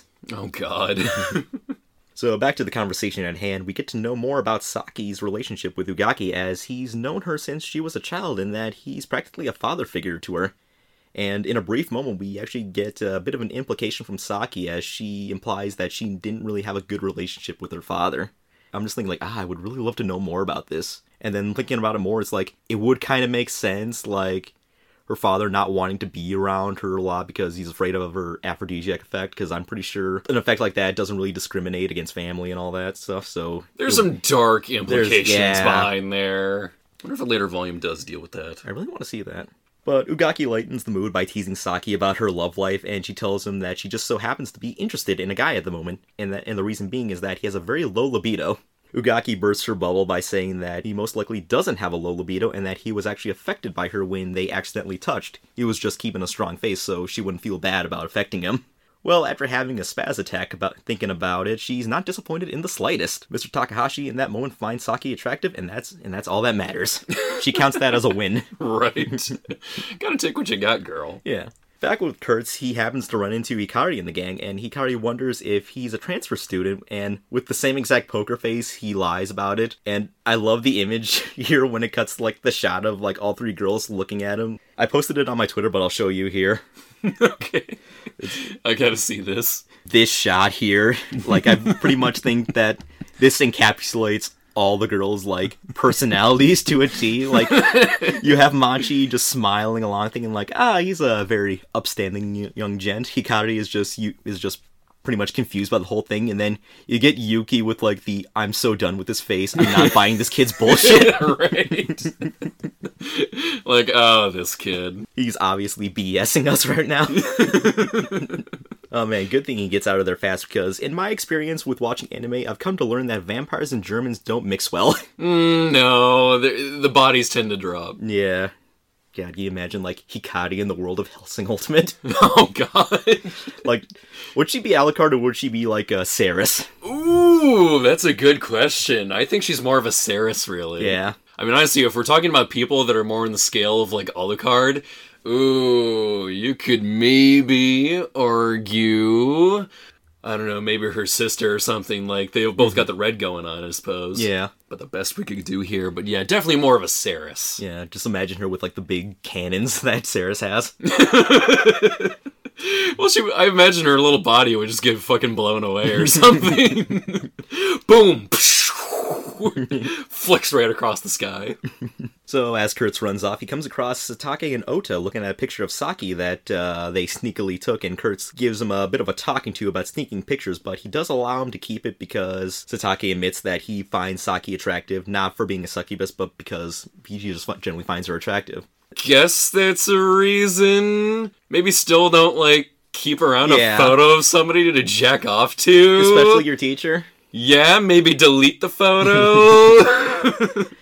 But whatever, Schrodinger here says that it's, like, okay, so whatevs. And I like the bit here where Satake just, like, screams out to the entire schoolyard about the picture, saying that, "I don't care if this makes me a total perv!"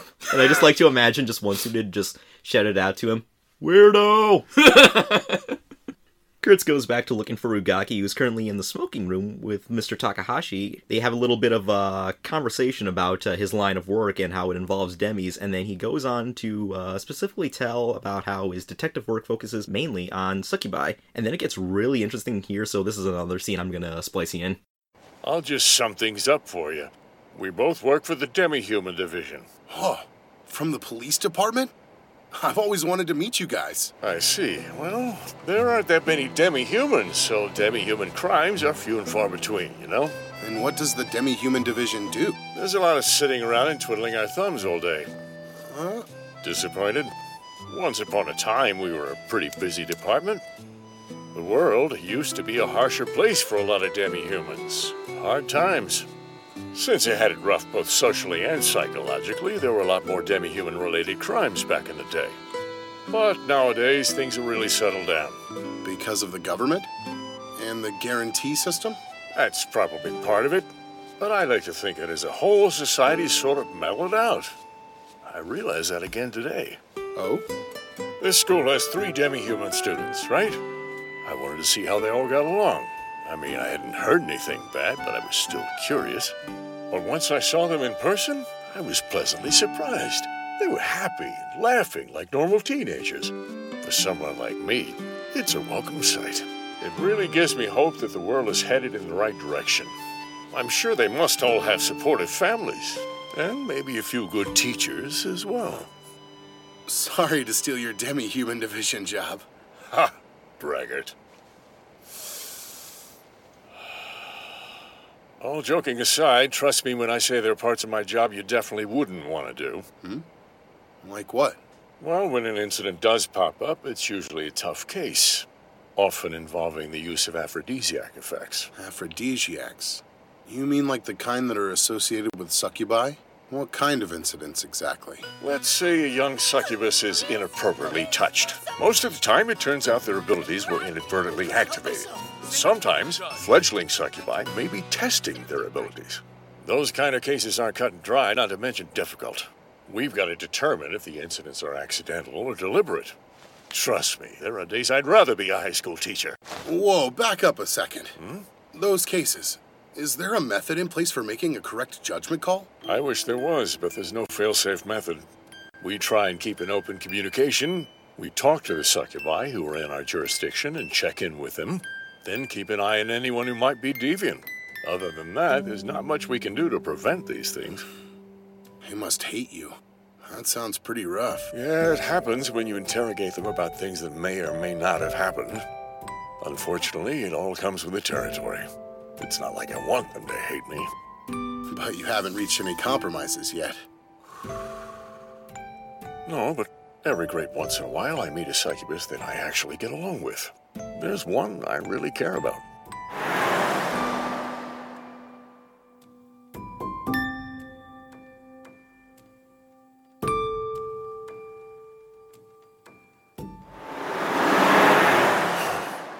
By the way, Takahashi, I heard you know quite a lot about demis. Nah, just a few facts. But you know enough to recognize the nickname Demi. Listen, promise you'll look after Saki.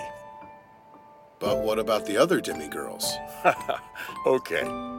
Take care of all of them, including Saki, of course. Come here. I'm gonna do my best to help make this world a safer place for all of the demis out there. And in the meantime, I want you to keep making this a safe place for them as well. Watch over them. Help them flourish in this crazy world. Yep. That was always the plan.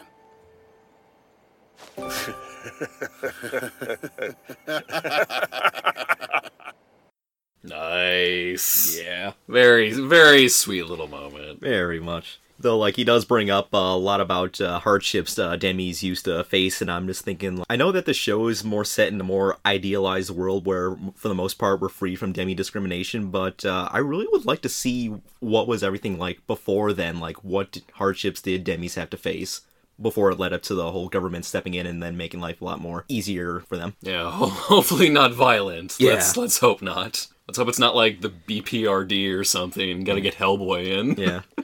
Oh god, you gotta wonder if like Hellboy is in this universe and they've just like reformed and now he's just like going around in a suit or something, handling Demi cases.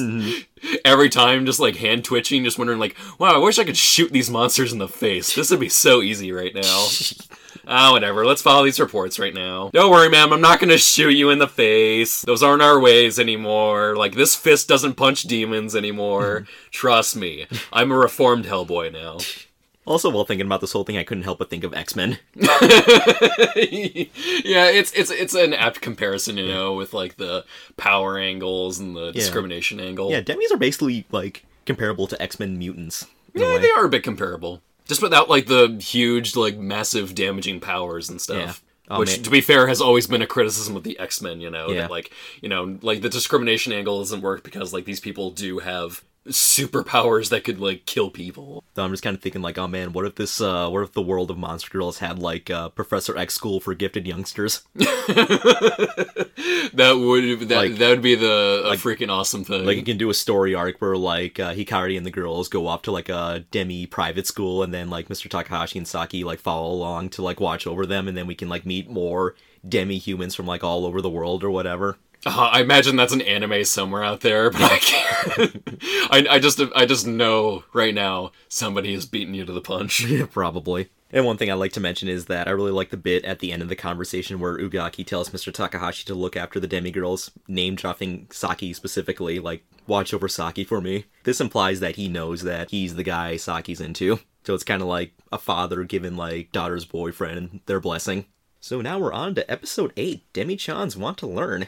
It's midterm season at school, and while Machi and Himari are at the top of the rankings, Hikari has fallen way behind with 3 failing grades.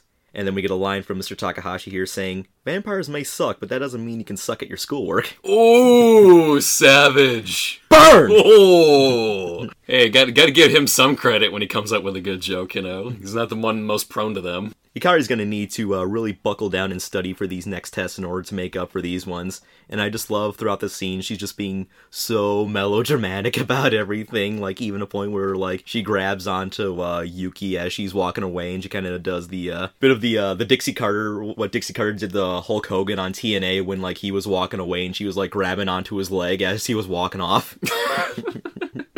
Hey, well, like, her world's kind of, like, falling down the drain here. She may be a monster girl, but she's got to keep her grades up. Right. Later on, Saki's passing by in the hall, and she happens to find a book that Yuki dropped earlier when Hikari was, like, freaking out. The title of the book, The Amazing Van Dersen, Volume 7. It's an old manga that Saki used to read when she was younger. Not just any manga, a gag manga. Yes. And a great scene here when Saki returns the book to Yuki. She asks her if she's a fan of the series, and Yuki has to play it off like she isn't. She's like, oh, I'm not into comedies. Gag comics aren't for me. Actually, I love gag comics. They're awesome. At this moment, like, after Yuki's, like, become more comfortable with herself, we get to see the side of her where she's just a giggling goober who loves raunchy gag manga and bad jokes in general. I don't like gag manga. Nichijou is my fucking favorite. Manga Dio is my jam. Pop Team Epic forever. Oh my god, Yuki would love Pop Team Epic. I am not upset. So Saki talks up the book and how funny it is, and Yuki is desperately trying to keep herself from laughing, holding it back so much that she's visibly shaking. And it kind of reminds me of, remember that scene in Anchorman 2 where, like, they're reading Garfield and Brian Fantana is just holding the book and then he's just violently shaking while laughing? It brings to mind something like that.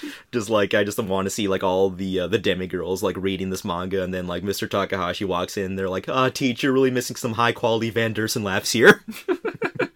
And I just really love this side of Yuki. Oh yeah, it really helps to, like, humanize her more beyond, like, the sensitive person she once was. Really helps clear in that, like, she's not the person she was before. Yeah, I love that she grew out of being, like, the very shy, meek girl she was before. Probably grows the most out of all the girls in the series. Yeah, right?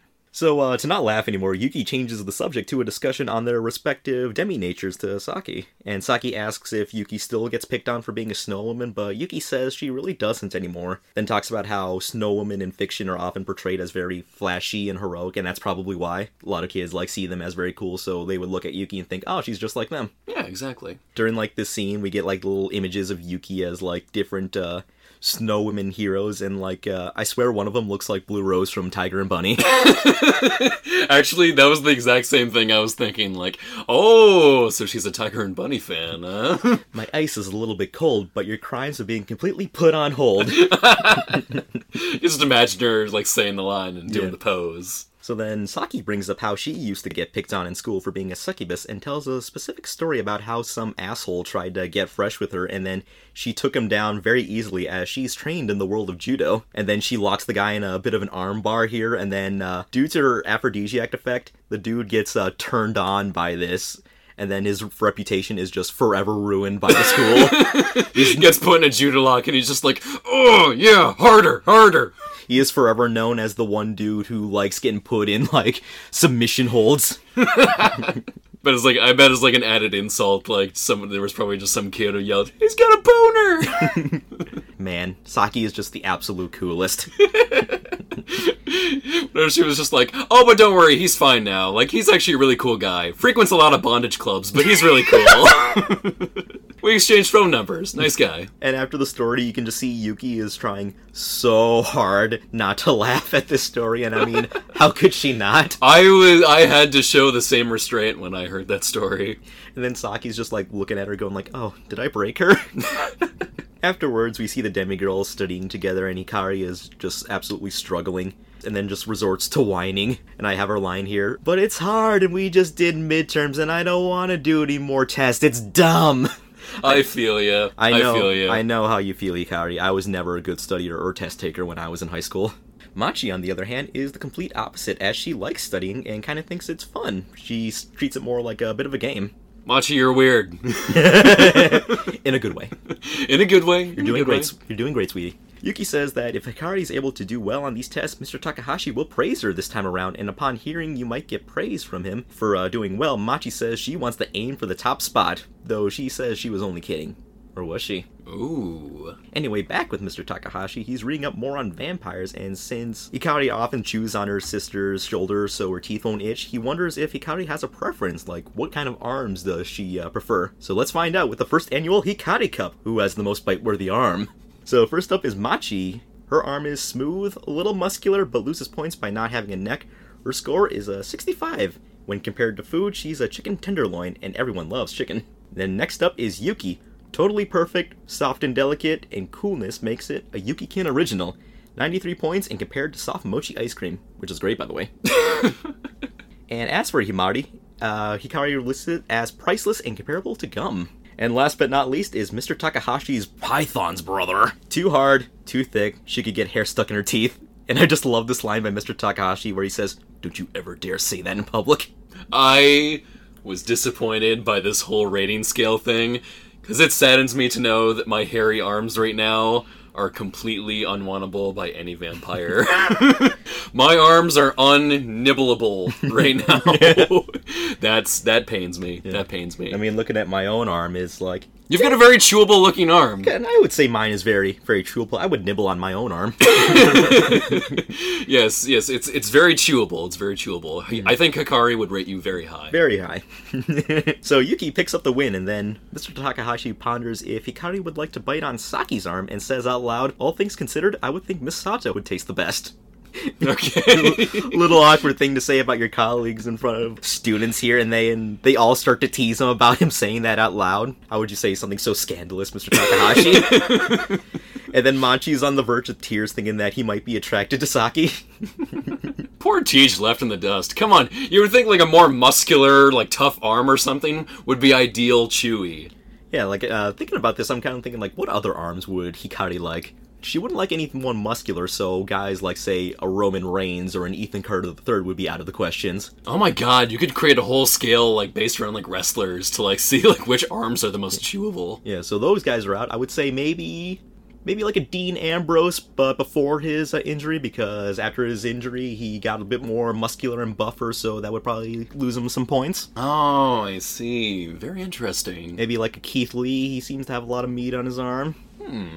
I was also kind of thinking, like, what are some of the women wrestlers? What would their arms be towards Hikari? And I'm thinking, like... Ooh, Becky Lynch? Becky Lynch, she would like a bit of a straight fire there. Interesting. I'm also thinking maybe Alexa Bliss, very, like, Not too muscular, but not too lean, and also she is a very cold person. Ooh, very nice. Mm-hmm.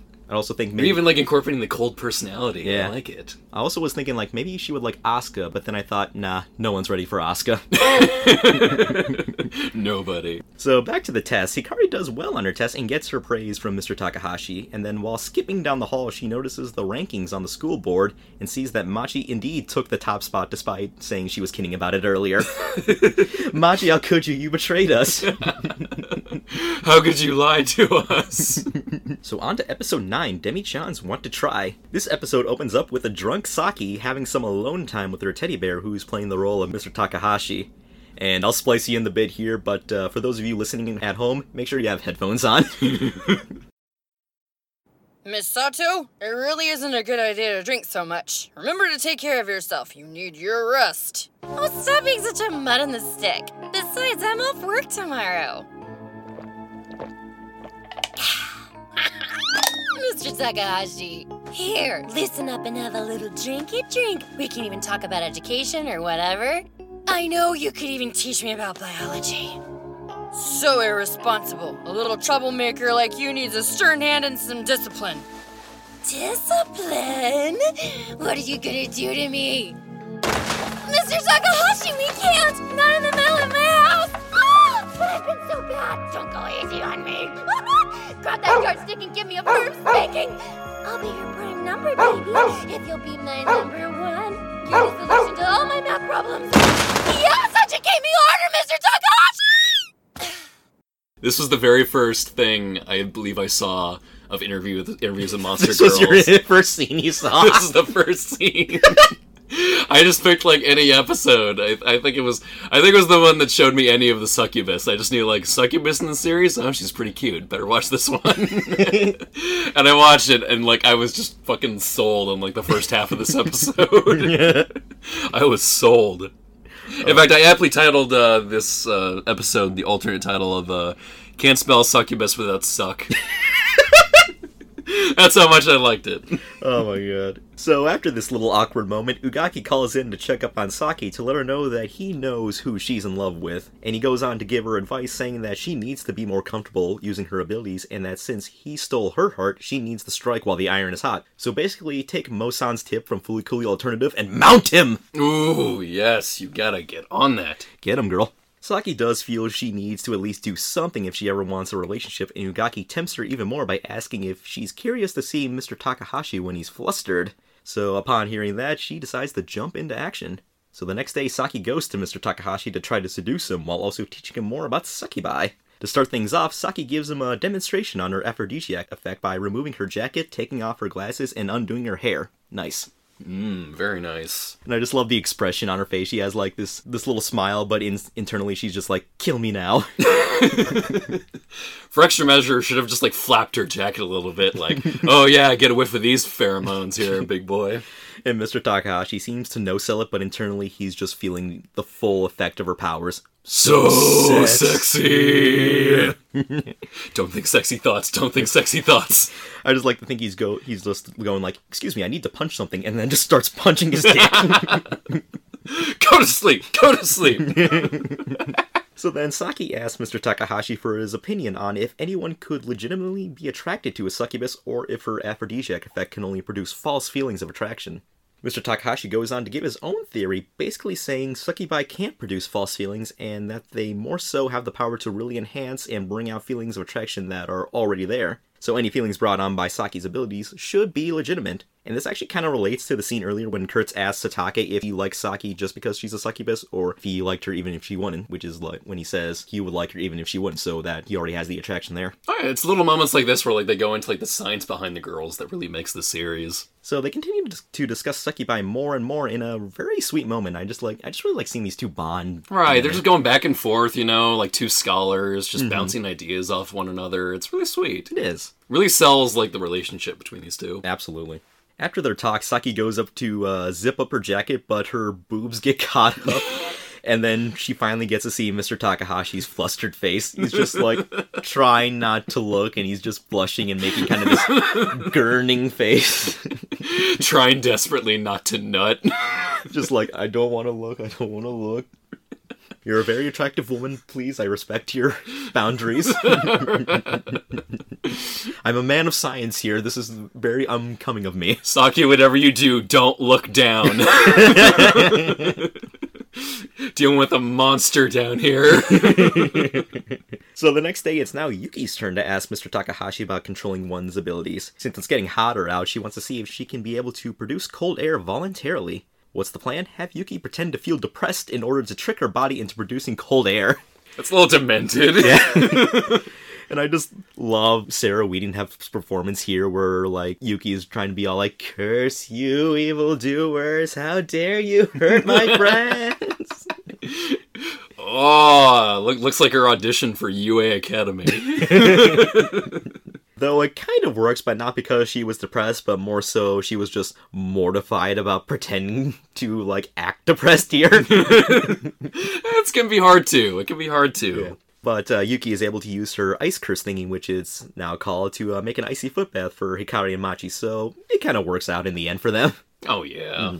Good use of your powers there. So after a tough gym class outside, the Demis head to Mr. Takahashi's office to cool off, and Hikari suggests he should buy them all a watermelon. But he isn't made of money, you know. I mean, come on. Have you seen those square watermelons out there? Those alone cost $150. Well, how much does a regular watermelon cost out there? Too much. Really? Yeah.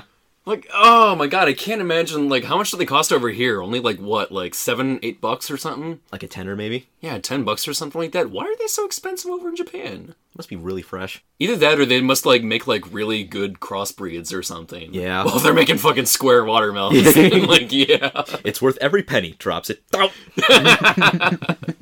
He does go off to get them some ice pops, and the girls think about other ways to cool down. And one way they try is, let's tell ghost stories to send a chill down their spine. So then Machi tells a story about two girls finding a dead body in a cave that's missing their head, but then they turn around and see the head is behind them. Ooh! Machi's even just, like, moving her head around, like, ooh, ooh, like the most weak ass, like scare, like, you've ever, like, seen anybody try to attempt. It's not a bad story, Machi. Maybe you can tweak it a bit, and then you can send it to the Ghoul Intentions podcast and have it read by Jamie Markey and J. Michael Tatum. Good podcast, by the way. Shout out to them. Yes, big time shout out. Then the subject changes to Machi wearing a sweater vest, because they wonder, like, hey, why are you wearing a sweater vest when it's very hot outside? And the reason for this is when she sweats, her underclothes tend to show through her uniform, and then she gives Hikari and Yuki a look, and then we just get a shot of the camera, like, zooms into Hikari's eyes, and then we see like a picture of two watermelons. And I'm just like, hey, Hikari, there's your watermelon you asked for. You any cooler now? And then Mr. Takahashi, like, walks in, and then you can just see Machi just, like, immediately put her vest down, and then she just has this, like, embarrassed look on her face while Yuki and Hikari are just so depressed and disappointed. Banger way to end an episode. Yeah. So on to episode 10, The Dual Hand Surpasses Space-Time. Just want to say the title of this episode gives me a very Gurren Lagann vibe for some reason. Like, what, is Machi's head just gonna, like, drill through the heavens by the end of this episode? Yours is the head that will pierce the heavens! Fires, like, a wormhole ray from her, like, neck. Does a Giga Drill breaker from her body. Yeah. No. Gotta remind myself. Not that series. Not that series. Not that kind of anime. No, we're here for cute stuff. This episode begins with Hikari telling the girls about how she kissed Mr. Takahashi on the cheek before. They're all going like, whoa, you really kissed him? That's impressive, Hikari. And then you can just see Saki just trying to keep a straight face, and then it cuts to her in the bathroom and she just has a cry. So like, no fair. My sexual frustrations. So at home, Machi thinks about this some more and wonders if she could sneak a kiss on the cheek too. So she decides to put her plan into action the very next day. So Mr. Takahashi's walking down the hallway, struggling with carrying a bunch of heavy boxes, presumably filled with his wallets. And Machi is, like, trying to, like, sneak a kiss by holding her head close to him. This dumbass way to try and sneak a kiss, like... But she's very... Gonna get you! But she's very adorable here. just like, raising up her head to try and get to his level. And then she, like, backs him up to a wall, but then she loses her grip on her head and almost drops it. Mr. Takahashi goes to catch her, but she's able to save her head at the last second. This moment here causes Mr. Takahashi to actually yell at her for the very first time in the series about Machi being reckless with her head in that moment. This, like, really shakes Machi to the core. Just, like, she would never think Mr. Takahashi would yell at her like that. Well, another question for, like, the whole Dullahan thing. Don't you think they're, like, maybe prone to, like, concussions or something, having their heads, like, elevated at that level all the time, with gravity working against them? Yeah, you think that there would be, like, many stories of, like, Dullahans, like, dropping their heads and just suffering a lot of head injuries. Yeah, you'd think, like, concussions would be, like, a problem with their kind. Maybe they, like, do suffer from concussions, but then they do, like, the Daniel Bryan thing where they go into, like, hyperbolic chambers and then they're able to, like, heal themselves. One has to wonder. So then Machi, like, shaken by the whole thing, runs off crying, and I'm just like, Mr. Takahashi, brah, you making kids cry, brah? Come on, why you making Machi cry here, brah? Hikari and Yuki find her and comfort her as Machi feels bad for making him yell at her, and she's worried that she might have made Mr. Takahashi hate her. But it's like, no, Machi, no one could ever hate you. No, you little cinnamon roll. Mm-hmm. Yuki reassures her this and then says that the only reason he was mad is because he was just scared Machi could have hurt herself. So Hikari brings Mr. Takahashi so the two can make up, which they do, and he apologizes for letting the emotions get the better of him in that situation, and they have a very sweet hug-it-out moment. Though Hikari breaks the mood by tickling Machi's body while Yuki just looks on, pretty much going like, seriously, why are you doing this? You do this now, Hikari? Really? You get the best timing, Hikari. So the next day, Machi goes to Mr. Takahashi to help him with Dullahan research in order to make it up to him from the day before, so he suggests they go and get a second opinion. They meet up with one of his old college buddies to help Machi understand just how her Dullahan body works. Oh my god, a college and an anime. It feels like forever since I see these things. Yeah, they're very rare, in all honesty. I know, not many animes like actually deal with like college life, or at least not many ones that like I can name off the top of my head. Yeah. Maybe the only one, at least for my head, is Oh My Goddess, where like the main character like hits up a college to like be a mechanic or something, or like an engineer. But that's like the only one I can really name. I could say like K-On! Does things with college, but that's only in the manga. They never animated it. Oh, okay. Yeah, not a very common subject. Then again, I guess never really like one where like a whole lot of interesting stuff happens. Just, I guess maybe it's like a lot more like adult stuff, so people think it's kind of boring. Like, ooh, what am I gonna do? Well, I'm not gonna like drink or party like a frat boy, you know, because I don't think those even exist in Japan. I guess I'm just gonna study, I guess. So we're introduced to Soma, played here by Dave Trosco, who is what Mr. Takahashi would call a prodigy, aka a bit of a weirdo, but super smart. AKA also, like, the greatest poker face master in the world. I mean, because he has an expression on his face. It never changes. Of, like, constant wonder that never changes. Also, I don't think he blinks. No, I don't think he does. I like to think that when they walked into his office, like, you know, he was kind of, like, sitting at his desk and just staring straight ahead. I always like to think that he was sleeping at that moment. There are, like, stone-faced, like, cowboy hat-wearing, like, elderly poker players in America that would play against this guy and get sweat beads on their head to wipe off. Ever alert, Soma has secretly trained himself to sleep with his eyes open. So they have a big discussion about how Machi's body works, and here are some key points. First off, she indeed has a neck, as you need one in order to eat, and which she's able to do like a normal person. She even mentions that a doctor checked her out and that she does indeed have vocal cords. Also, that her neck acts as somewhat of a wormhole, which links her head to her body, and this wormhole could be the key to harness space and time. Yeah, this guy's really thinking ahead. He wants to create, like, time and space travel here. This is very Ocarina of him. From Steins Gate. I would say that. I was kind of checking out a little bit during this point, because it got a little techno-babbly. I'm just like, well, this is too much science for me. Oh, come on. I already get that enough from Steins Gate. I don't need this here. And finally, the flame on her body is a fluctuation in space, which takes the form of a flame to the human eye. So it basically takes on a form of a way which we humans can understand. Holy shit. Like, all of this in, like, one, like, headless horse girl. This is heavy. I love how this show is, like, able to explain, like, these demigirls in a real-world sense, and it actually makes it logical. You know, they could have just said magic, a wizard did it, but no, they actually try to explain it in a scientific sense. I think magic would have been harder to explain in a world like this. Yeah. But it's cool that they found, like, some semi-scientific explanations for these. Really cool. But they still leave it, like, pretty much ambiguous, so you can probably think, maybe there is some supernatural things going on here, but we'll never really know.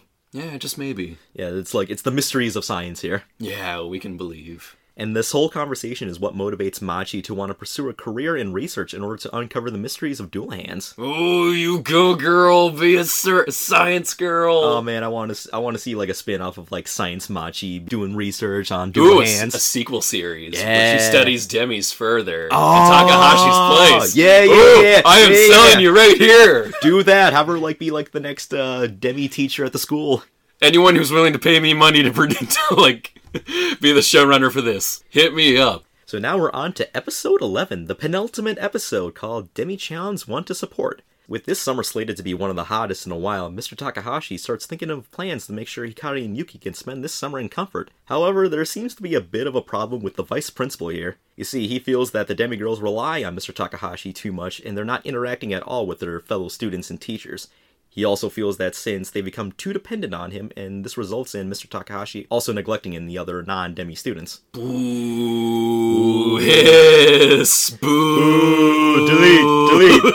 Delete. Oh, you just gotta come in and just put a damper on everything. Oh man, we finally got a heel in this story. Or do we? Let's look on. So Satake and Ota see this whole conversation go down, and they recruit Imori and Kimura to discuss how they should get along with the demigirls. And really interesting part during their whole conversation is when Satake brings up how demis are just like any other humans, and Imori brings up how he shouldn't say that. The reason being that you can't just ignore the demi part of these girls, because that too would be another form of discrimination, just ignoring that part of their personality and who they really are. True, all a part of their experience. And this relates back to the conversation between Mr. Takahashi and Himari about how he looks at both sides of these demigirls, their human side and their demi side. And this is the reason why these girls go to him, because he's the only one who's ever done that for them. And they start to realize that they never really took an honest effort to understand the demi side of these girls, and they just all pretended that it wasn't there. It's just like, man, this is deep. Yeah, it's a big episode that kind of like factors in the acceptance angle that like the people around them have to kind of realize, that these that there are two different worlds these girls live in, and you gotta accept you gotta accept them for both those worlds and accept that like their experiences are going to be a little different, but there's some pretty good positives to that though. Yeah, and also like you can't ignore that side of them. You'd have to you have to talk about it a bit more. You can't just ignore it. Exactly. So they all come to the conclusion that Mr. Takahashi isn't trying too hard like the vice principal said, but they aren't trying hard themselves. Though Mr. Takahashi hasn't come to that conclusion yet, as he's still thinking about what the vice principal said, and the demis know something's wrong when he ends up blowing him off for the day, saying that like, I got other work to do, I don't want to help he's having you. a bit of a crisis of faith here. Yeah. Hikari goes to look for Saki to see if she knows anything about what's going on with Mr. Takahashi, and she happens to run into Satake and the others, and he tells her what's been going on. So along with Saki and the other demigirls, they try to think of a way to help Mr. Takahashi, and Hikari has the perfect idea to cheer him up. So meanwhile, back with Mr. Takahashi, he's sitting alone at the beach, having an existential crisis about the whole situation, when suddenly he gets a message from Hikari. Aw, yeah. Time for another great scene that's on par with Hikari's big moment earlier in the series, where the demis make a little video for Mr. Takahashi, telling him about how they appreciate him for all the work he's been doing. Oh yeah, this is the scene we've all been waiting for. I'll splice you that in too. Okay, we're rolling. Already? First up on our program, Yuki-kin reaches out to our troubled teacher. I'm not quite ready yet. I don't know what to say. No, never mind. It's too late now. Hello, Mr. Takahashi. It's Yuki Kusakabe, the snow woman from school. So, I wanted to say thank you. I know you might be worried you paid us too much attention, or that you might have overreached a little. Like when I came to you for help. Do you remember back when I was trying to figure out my snow woman nature? I realized that time would have probably solved the whole situation for me. It's possible it would have helped me grow in a different kind of way. I guess that could have happened as well. But I'm not saying you're a bad influence or anything crazy like that. In fact, as far as influencers go, you're like super influential, but in the best kind of way, not like in a bad way. So, yeah. Thanks a lot for all the wonderful advice you've given me concerning my nature. One thing I know for sure is that if it weren't for you, then I'd still be worried that my powers could freeze somebody, which we know is impossible.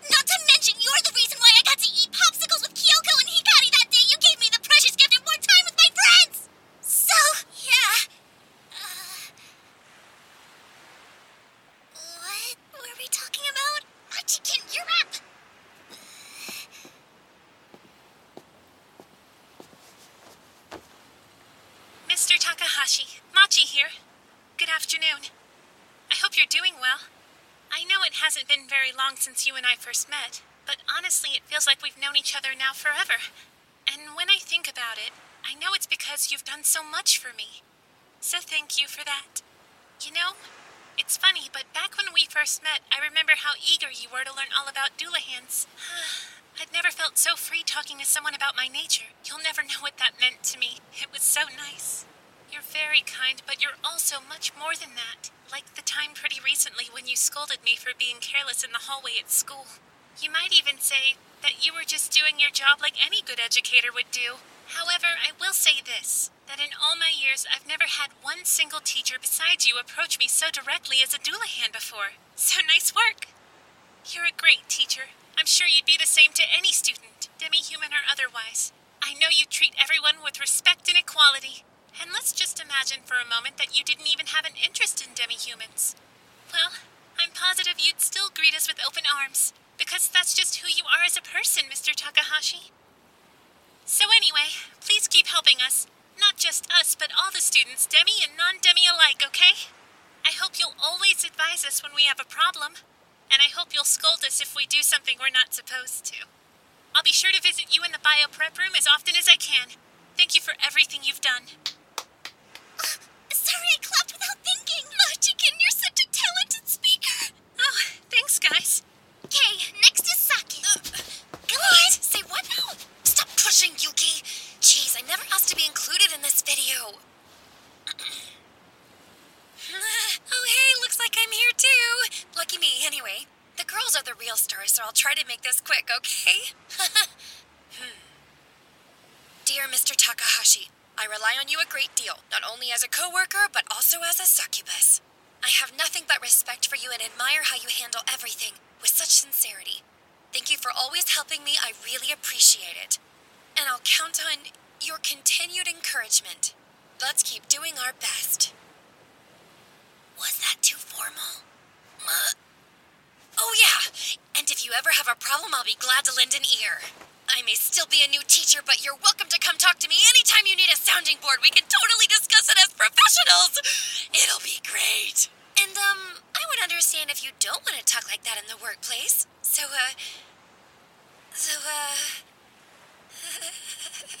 let's grab a drink. It'll be fun. Just kidding. This concludes our video letter. Huh? Hey, wait, Hikari, aren't you gonna go? Yeah, no fair. Come on. The end.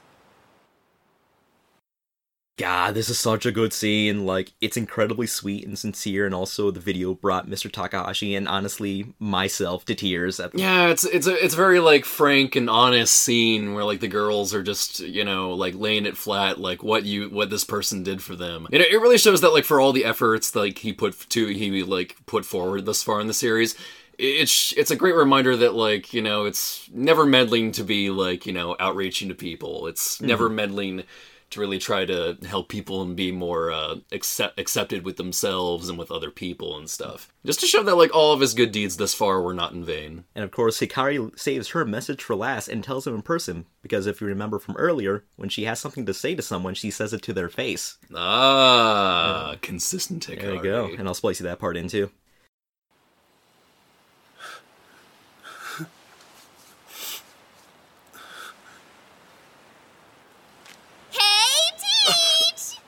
Huh? Hikari? What are you doing here? Earlier I sent you a video message, but it was like super huge. I was wondering if you were able to watch it, and then I saw you sitting here from way over there. You can see that far? Sure can. Mind if I sit down?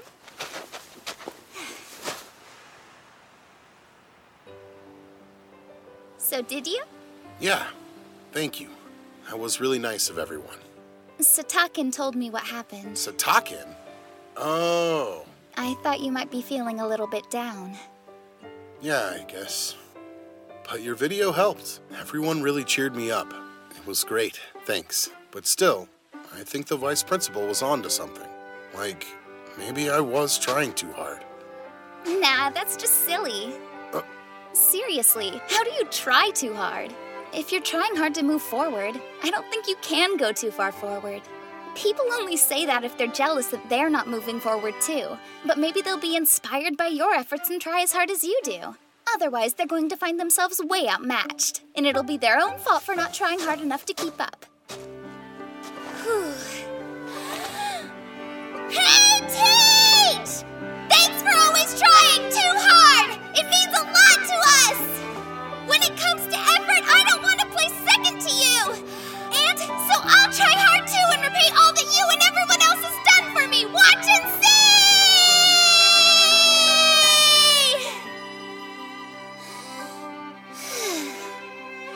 Ta-da! And that concludes your Secret Hikari video letter.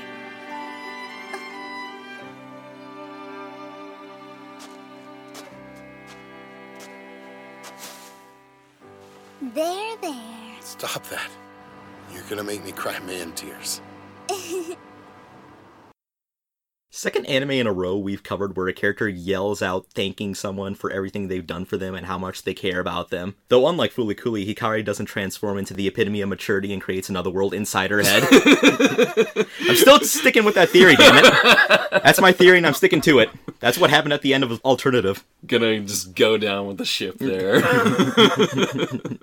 Watch our Fulikuli episode for reference. Mr. Takahashi is just so overwhelmed with Hikari and everyone's kindness and appreciation, he just really starts to just cry and right now just feeling so happy for how they feel about him. And I love his line here where he's like, "You're gonna make me cry man tears."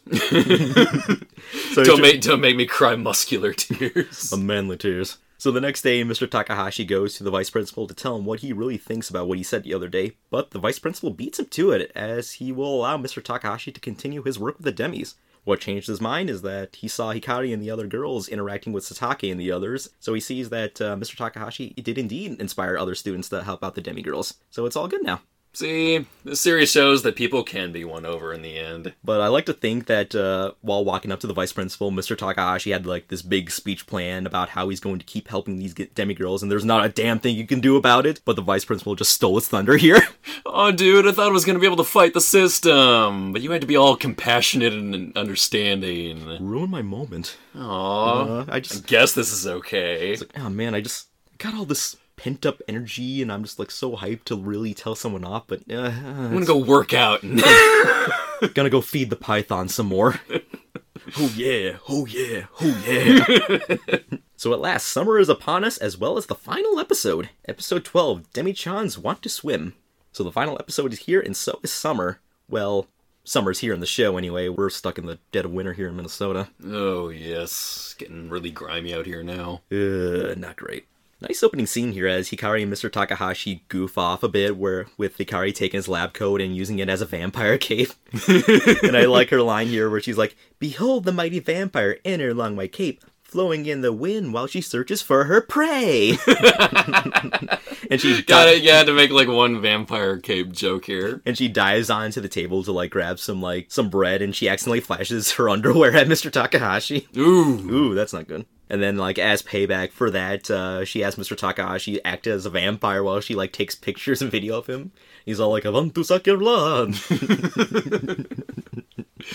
Oh, keep up that chemistry. Hikari then asks a favor to see if she could use the school pool that weekend, and also if he could chaperone. He's a little worried about Hikari swimming outside, considering how sensitive to sunlight she is, so he checks in with Himari to see if it's alright, and she gives him the A-OK. Though not before asking he explain why Hikari messaged her about him seeing her underwear.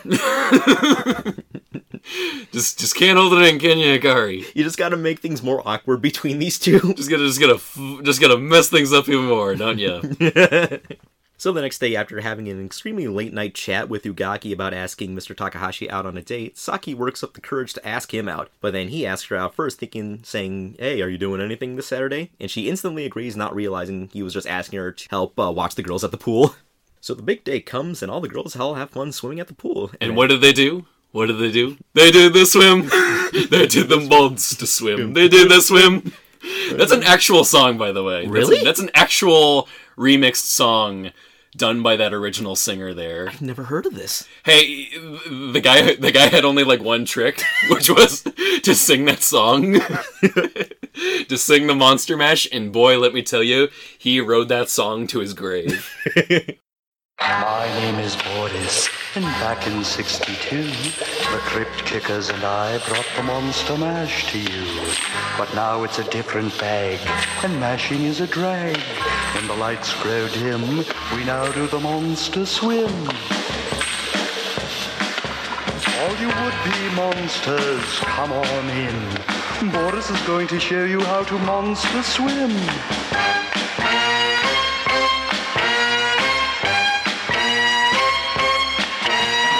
Something like the zombie, but not so slow. A lot like the grave digger, but not so low. We can't do the monkey or even the dog, 'cause they've both been eaten by the blob. We do the swim. It's a poolside smash. The monster swim. It's bigger than the mash.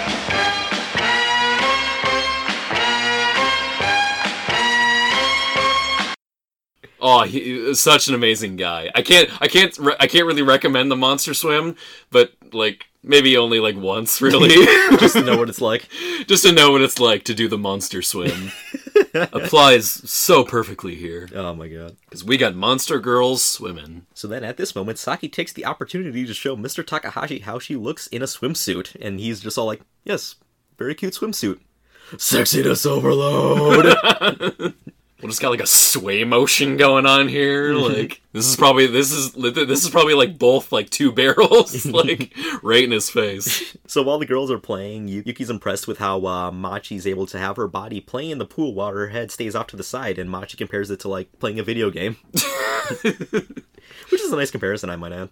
Yeah, I guess, you're just like controlling it out there. It is kind of impressive. Probably makes you even better at volleyball, if anything, because you got like a tactical advantage. Yeah, like it's very impressive to see like how Machi can like multitask with like her head not being on her body. Like there was a scene earlier in a previous episode where like her mom asks her to like turn the bathwater on, and she like leaves her head in the living room to watch TV while her body goes off into like the separate room to do that, and she's able to do that perfectly. So Machi starts to think more about Dullahan legends, and one in particular is how they can't cross a flowing stream. The reason being that if they did, and they dropped their head, then it would be taken away by the stream. I never thought about that before with Dullahans, but like that's actually really logical. It is, yeah. Plus Dullahans and legends are often considered to be like knights and stuff, so they're like juggling a sword, shield, and their head while on top of like a horse that's bucking and bumping and all that, so like, yeah, you would think they would like at least drop their head once. Right, like just going across the river like, oh fuck! It's like, oh well, I'm dead now. Right, I thought they were just wusses or something.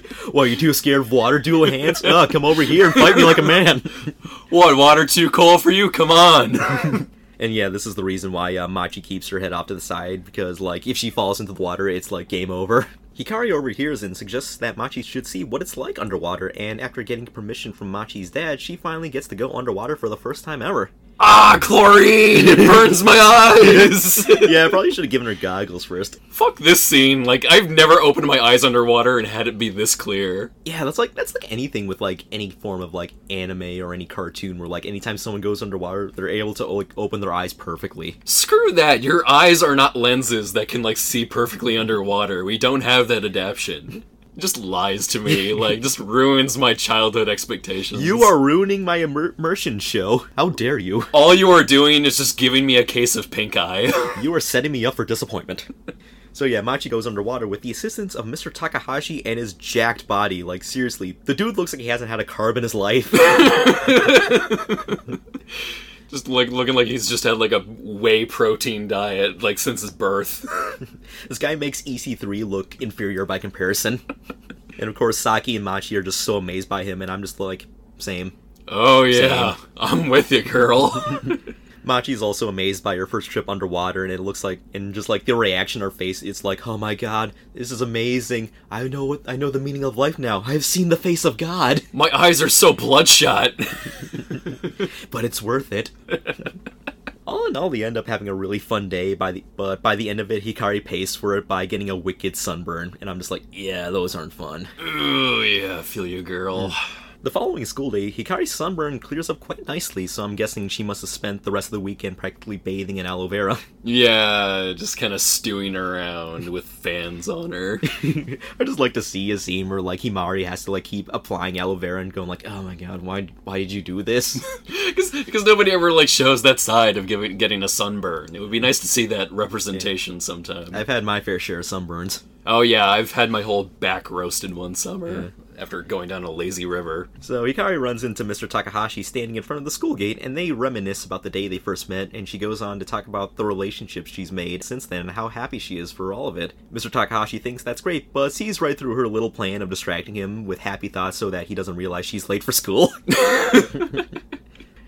She's like, hey, remember that time when we first met? Yeah, that's great. Sign, please. You know, all those good times we had, yeah, those were great. Please sign your signature on this tardy list. Come on, can't you let me off the hook once? Nope, sign.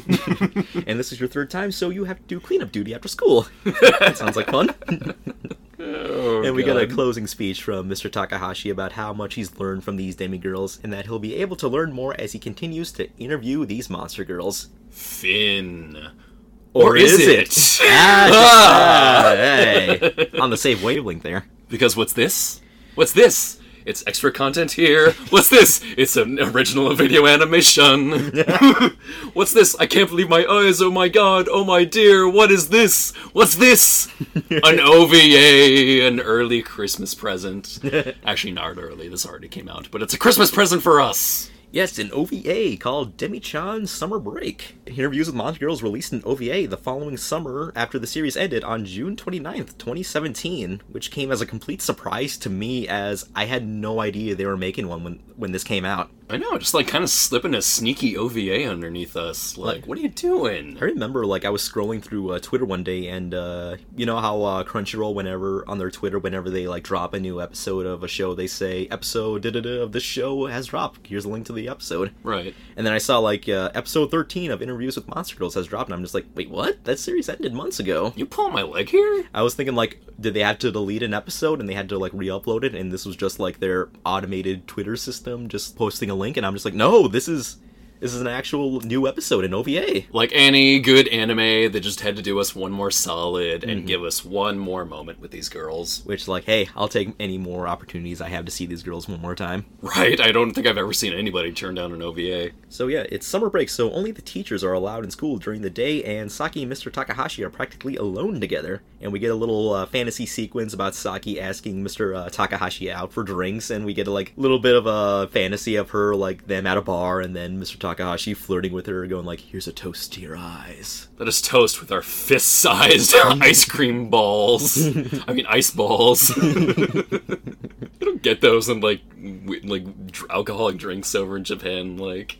I get it, it's cool. You got a ball of ice. It's very cool and very inside fancy. Your drink. You know, I've played the Yakuza games. They look fucking awesome in there. Yeah. You know, it's I don't need it, like... It's kind of dumb looking, like...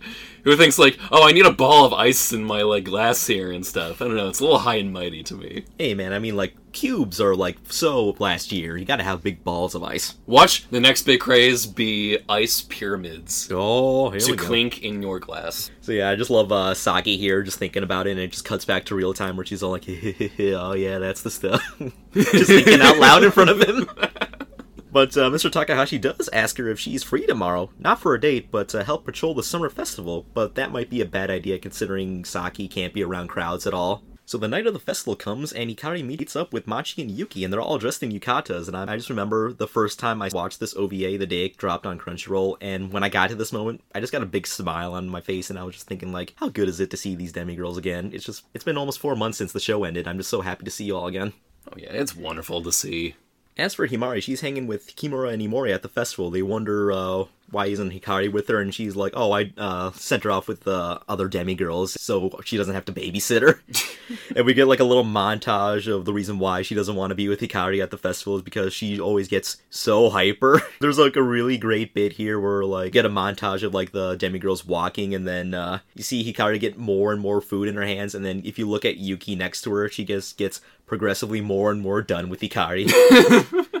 I guess with her sister, she's just like, you just gotta treat her like a dog at a dog park. You just gotta like unleash her, let her go, and hope she doesn't hope they don't nibble on anybody. It's just like, I can't take you anywhere. So while patrolling the festival, Mr. Takahashi runs into some familiar faces like Satake and Ota, as well as Ugaki sans Kurtz, as Kurtz is off at the takoyaki booth talking to like the guy selling it, like saying like, oh, you're amazing, you're the greatest. I give you 4 stars, 5 stars even. You even rate takoyaki that well? I mean, it's just batter and octopus. And I just like the takoyaki. Trying to fucking like rate a corn dog. It's a fucking hot dog and corn in like corn batter. I just like the takoyaki guy going like, yeah, that's nice, kid, just please, you're holding up the line. And during all this, a person in a bear mascot suit keeps trying to like get close to Mr. Takahashi until it's revealed to be Saki. She wanted to wear the suit so it would hinder her succubi abilities. So Saki, in full bear costume, takes the opportunity to hold Mr. Takahashi's hand, claiming she can't see well, but she ends up like leading the way while they're walking along together. I just love the bit before that where like she falls over and going like, oh no, I fell over, help me. Even more, like she's even wondering like, oh my god, this is like the unsexiest thing ever. This is like so unromantic. I just look like a person in a bear costume leading some poor lost fully grown man. So back with the demigirls, they have some time to kill before the fireworks, so they all decide to go on a little demi-ghost hunt, as supposedly the shrine in the woods are haunted. Ooh. Shouldn't they know about this as demis if ghosts already exist in this world? Do you think that would be one of the monster girls we would have in this world? And Himari's group is now joined by Satake and Ota, and they also get the same idea. Though Himari's not having any of it, as she doesn't do well with scary things, as seen with an early scene where she was like helping Hikari get ready, and Hikari's watching like this scary movie on, and she's just like freaking out at the sight of it. Now back with Saki in full yukata, nice. She heads back to the festival, but mistakenly goes down the same path the others were going down ghost hunting. And while looking around, Saki seems to bump into someone, but there was nobody there. Ooh. Himari is getting more and more freaked out by this whole situation, so much so that she screams out loud, and Hikari overhears and goes to investigate, while Machi follows along with her, and Yuki tries to follow along too, but she accidentally trips herself up and gets left behind. I just love her reaction where she realizes she's all alone, and she's like, those jerks! Gonna sulk now and have like my ice powers affect everything. So the two groups converge and they both freak out at the sight of each other, and I like the bit where Satake has his phone out and like he finds Hikari and he like almost blinds her because of the light. And they're like just all freaking out thinking like, oh, they just ran into like ghosts or ghouls or goblins or whatnot. Well, they kinda did, but not in that way. Yeah, like not the ones they were looking for. The girls end up running into Mr. Takahashi and Saki, and he scolds them for going off into the woods, but everything's alright now, and they make it back just in time for the fireworks. They all enjoy the fireworks together, which brings this nice little extra episode to a close. Or does it? Because what else is there? Yeah, post-credits scene a la Marvel, where we're introduced to a new demigirl, the one Saki bumped into at the festival. What's her demi ability? She's completely invisible, so Toru Higakure here. That's exactly what I was thinking. Good old invisible girl here from Class 1A. Though while she's not named in the OVA, she has been given the name Matsuri, and she is played here by China Nishimura. And we do get a little meeting between her and Mr. Takahashi, where he's like wondering about her demi abilities, wondering if she can actually see what she looks like and describe herself despite being invisible. Which is a common thing for like people who are invisible in any sort of media. They can still see like what they look like, while others can't see them for themselves. Right. I mean, I don't get how it works, but maybe it's like a cartoons, you know? Maybe it's like a sixth sense sort of thing. Like you can kind of feel like what you look like without having to see yourself. You could. I mean, color is still out out in the wind, you know, but. And of course, like Toru Higakure, she spends most of the time being completely naked so that she's completely invisible. Creepy! Yeah. And even creepier, we get a scene where like Mr. Takahashi tries to get a look of her face, and he does like the thing where he grabs her face with his hands, and that freaks her out, but we do get to see what she looks like. And another good monster girl that we could possibly get in the future. Yes, hopefully we get a season 2. And so ends Interviews with Monster Girls. So that wraps up the interview. So final thoughts on the series? I gotta say, very likable. There's a lot to like about this series. Very cutesy. I mean, I think that's the number one thing people could get into the series for, is just, oh, it's full of cute girls and like they're monsters and stuff, you know. Piques anybody's interest who reads like any of the numerous like monster harem series that out there, like because there's a lot. There's like a lot. There's alien girls, there's horse girls, Monster Musume. Enough said about that. Yeah. There's harpy girls. There's a shitload out there. There is. But I gotta say, compared to all of those other ones, this one keeps it incredibly chill. Very realistic. Doesn't sacrifice on any of the drama that might come with these girls' lives, you know. Because in effect, they are sort of characters that are dealing with abnormalities with their bodies and stuff. And it does affect their lives to some degree. But they still deal with those differences they have with themselves. They get a lot of support from other people. They discuss them. They joke about them. They appreciate them more, the differences they have. And they, begin to accept themselves more and make some good friends along the way. I think there's a lot of people out there who could relate somewhat to those aspects of the girls. You know, not in having, like, no fucking head. But, Yeah. But in having a difference, but in having, like, something different about you that, might let you down, like, here or there or something, but just takes the right amount of acceptance to kind of help you through, gaining some good help along the way. I think that really is like the heart of Interviews with Monster Girls.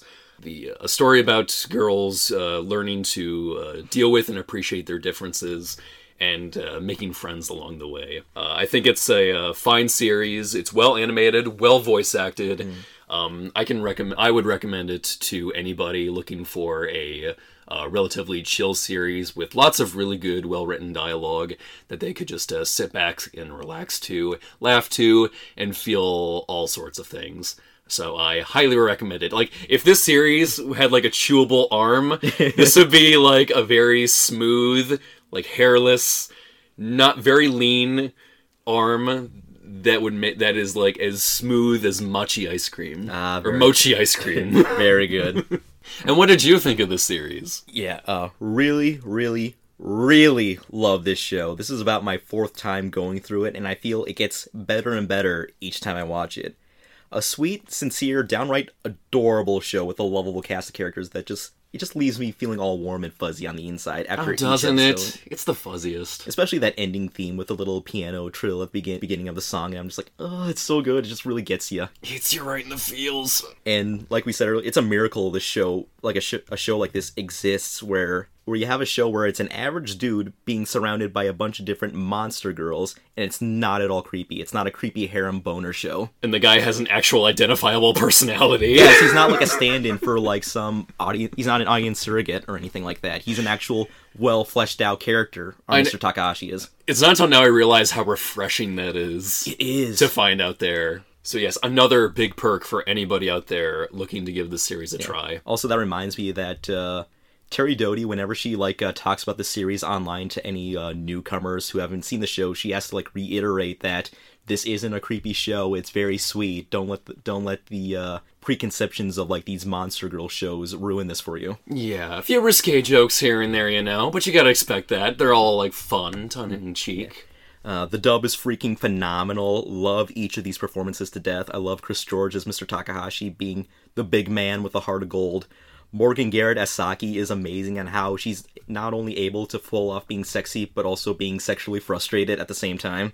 And she has some of the best line deliveries in the show. I especially love moments where her voice breaks and she kind of squeaks some of her lines through. Drunken Saki is the best. I love that scene so much, as awkward as it is. Machi will go down as one of the cutest characters in the show and one of the cutest Terry Doty has ever played. And also one of my favorite characters she's ever played, too. I love Sarah Wiedenheft as Yuki, especially when Yuki comes out of her shell and becomes more relaxed around the characters, because that's when she really starts to shine, in my opinion, turning into a bad joke-loving girl with a dry sense of humor. And, of course, Bryn April as Hikari. What more can I say at this point? Call up the anime police, because she stole the freaking show here. This is one of those rare animes where, the question, who is best girl, is irrelevant. They're all best girl. They all are best girls. If each of them had their own anime, they would be best girl in that anime. Oh, yes.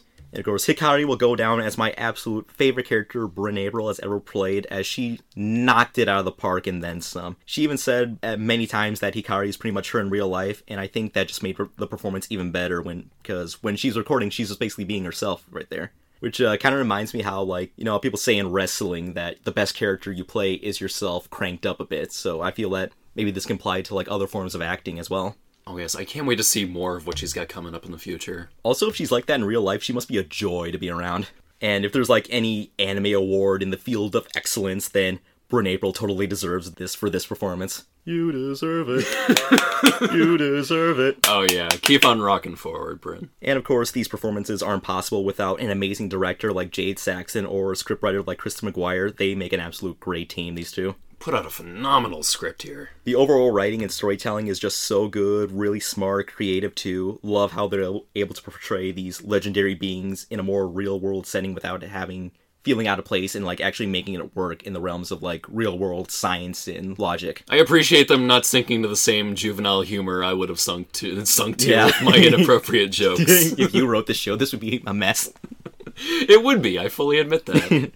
Also, great messages from the show about how people can learn by watching this and applying it to real life when it comes to, say, like, person of a minority group or people with, like, dealing with disabilities. You can apply, like, a lot of the lessons in this show towards I agree. people like that. Definitely. I can go on for days about how much I love this show. And there's so much you could break apart about it. Also, it's like, we've only ever had these, like, 12 episodes in one OVA, and I'm just like, I want more. Like, the manga is still going on. They have material to adapt. The show rightfully deserves another season. Like, that really annoys me in, like, a lot of anime where, like, they get one season, but they're based on, like, a manga or a book or whatever. That's still going to this very day. I'm just like, what are you waiting for? There's more material. Keep going. Right. I mean, granted for some, like, let's say One Punch Man, like, there's way too much to adapt that comes after that one story. But like, yeah, come on. Get on interviews with Monster Girls. Yeah, because, like, there's a lot of shows that are based off, like, manga or books that continue to get seasons, and they're absolutely dreadful. They don't deserve it at all, but, like, shows like Interviews with Monster Girls absolutely do deserve to get continued on more, and I really hope it does get continuation in the future in anime. Here's hoping. And also, I feel that a lot more people should watch this show, because I don't think I've seen a lot of people talk about it online. Watch these monsters. Monsters! See these monsters, 1, 2, 3. Fresh new way that's trouble-free. It's got anime babies guaranteed. Guarantee void in Tennessee.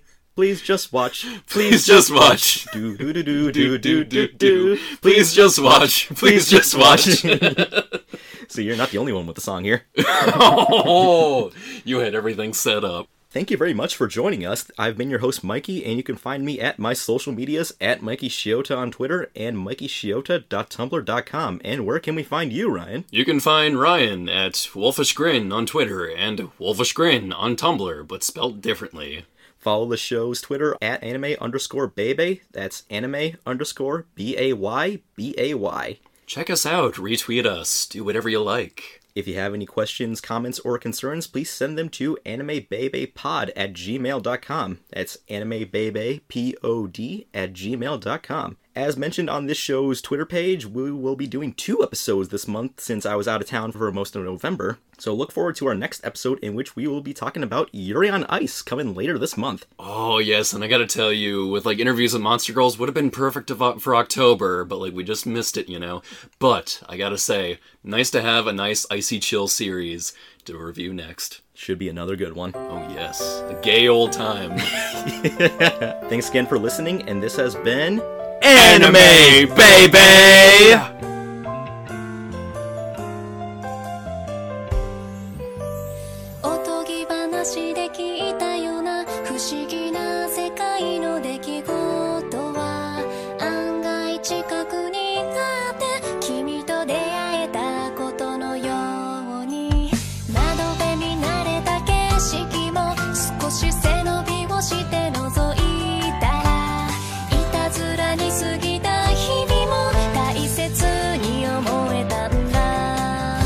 心に詰まって言葉にでき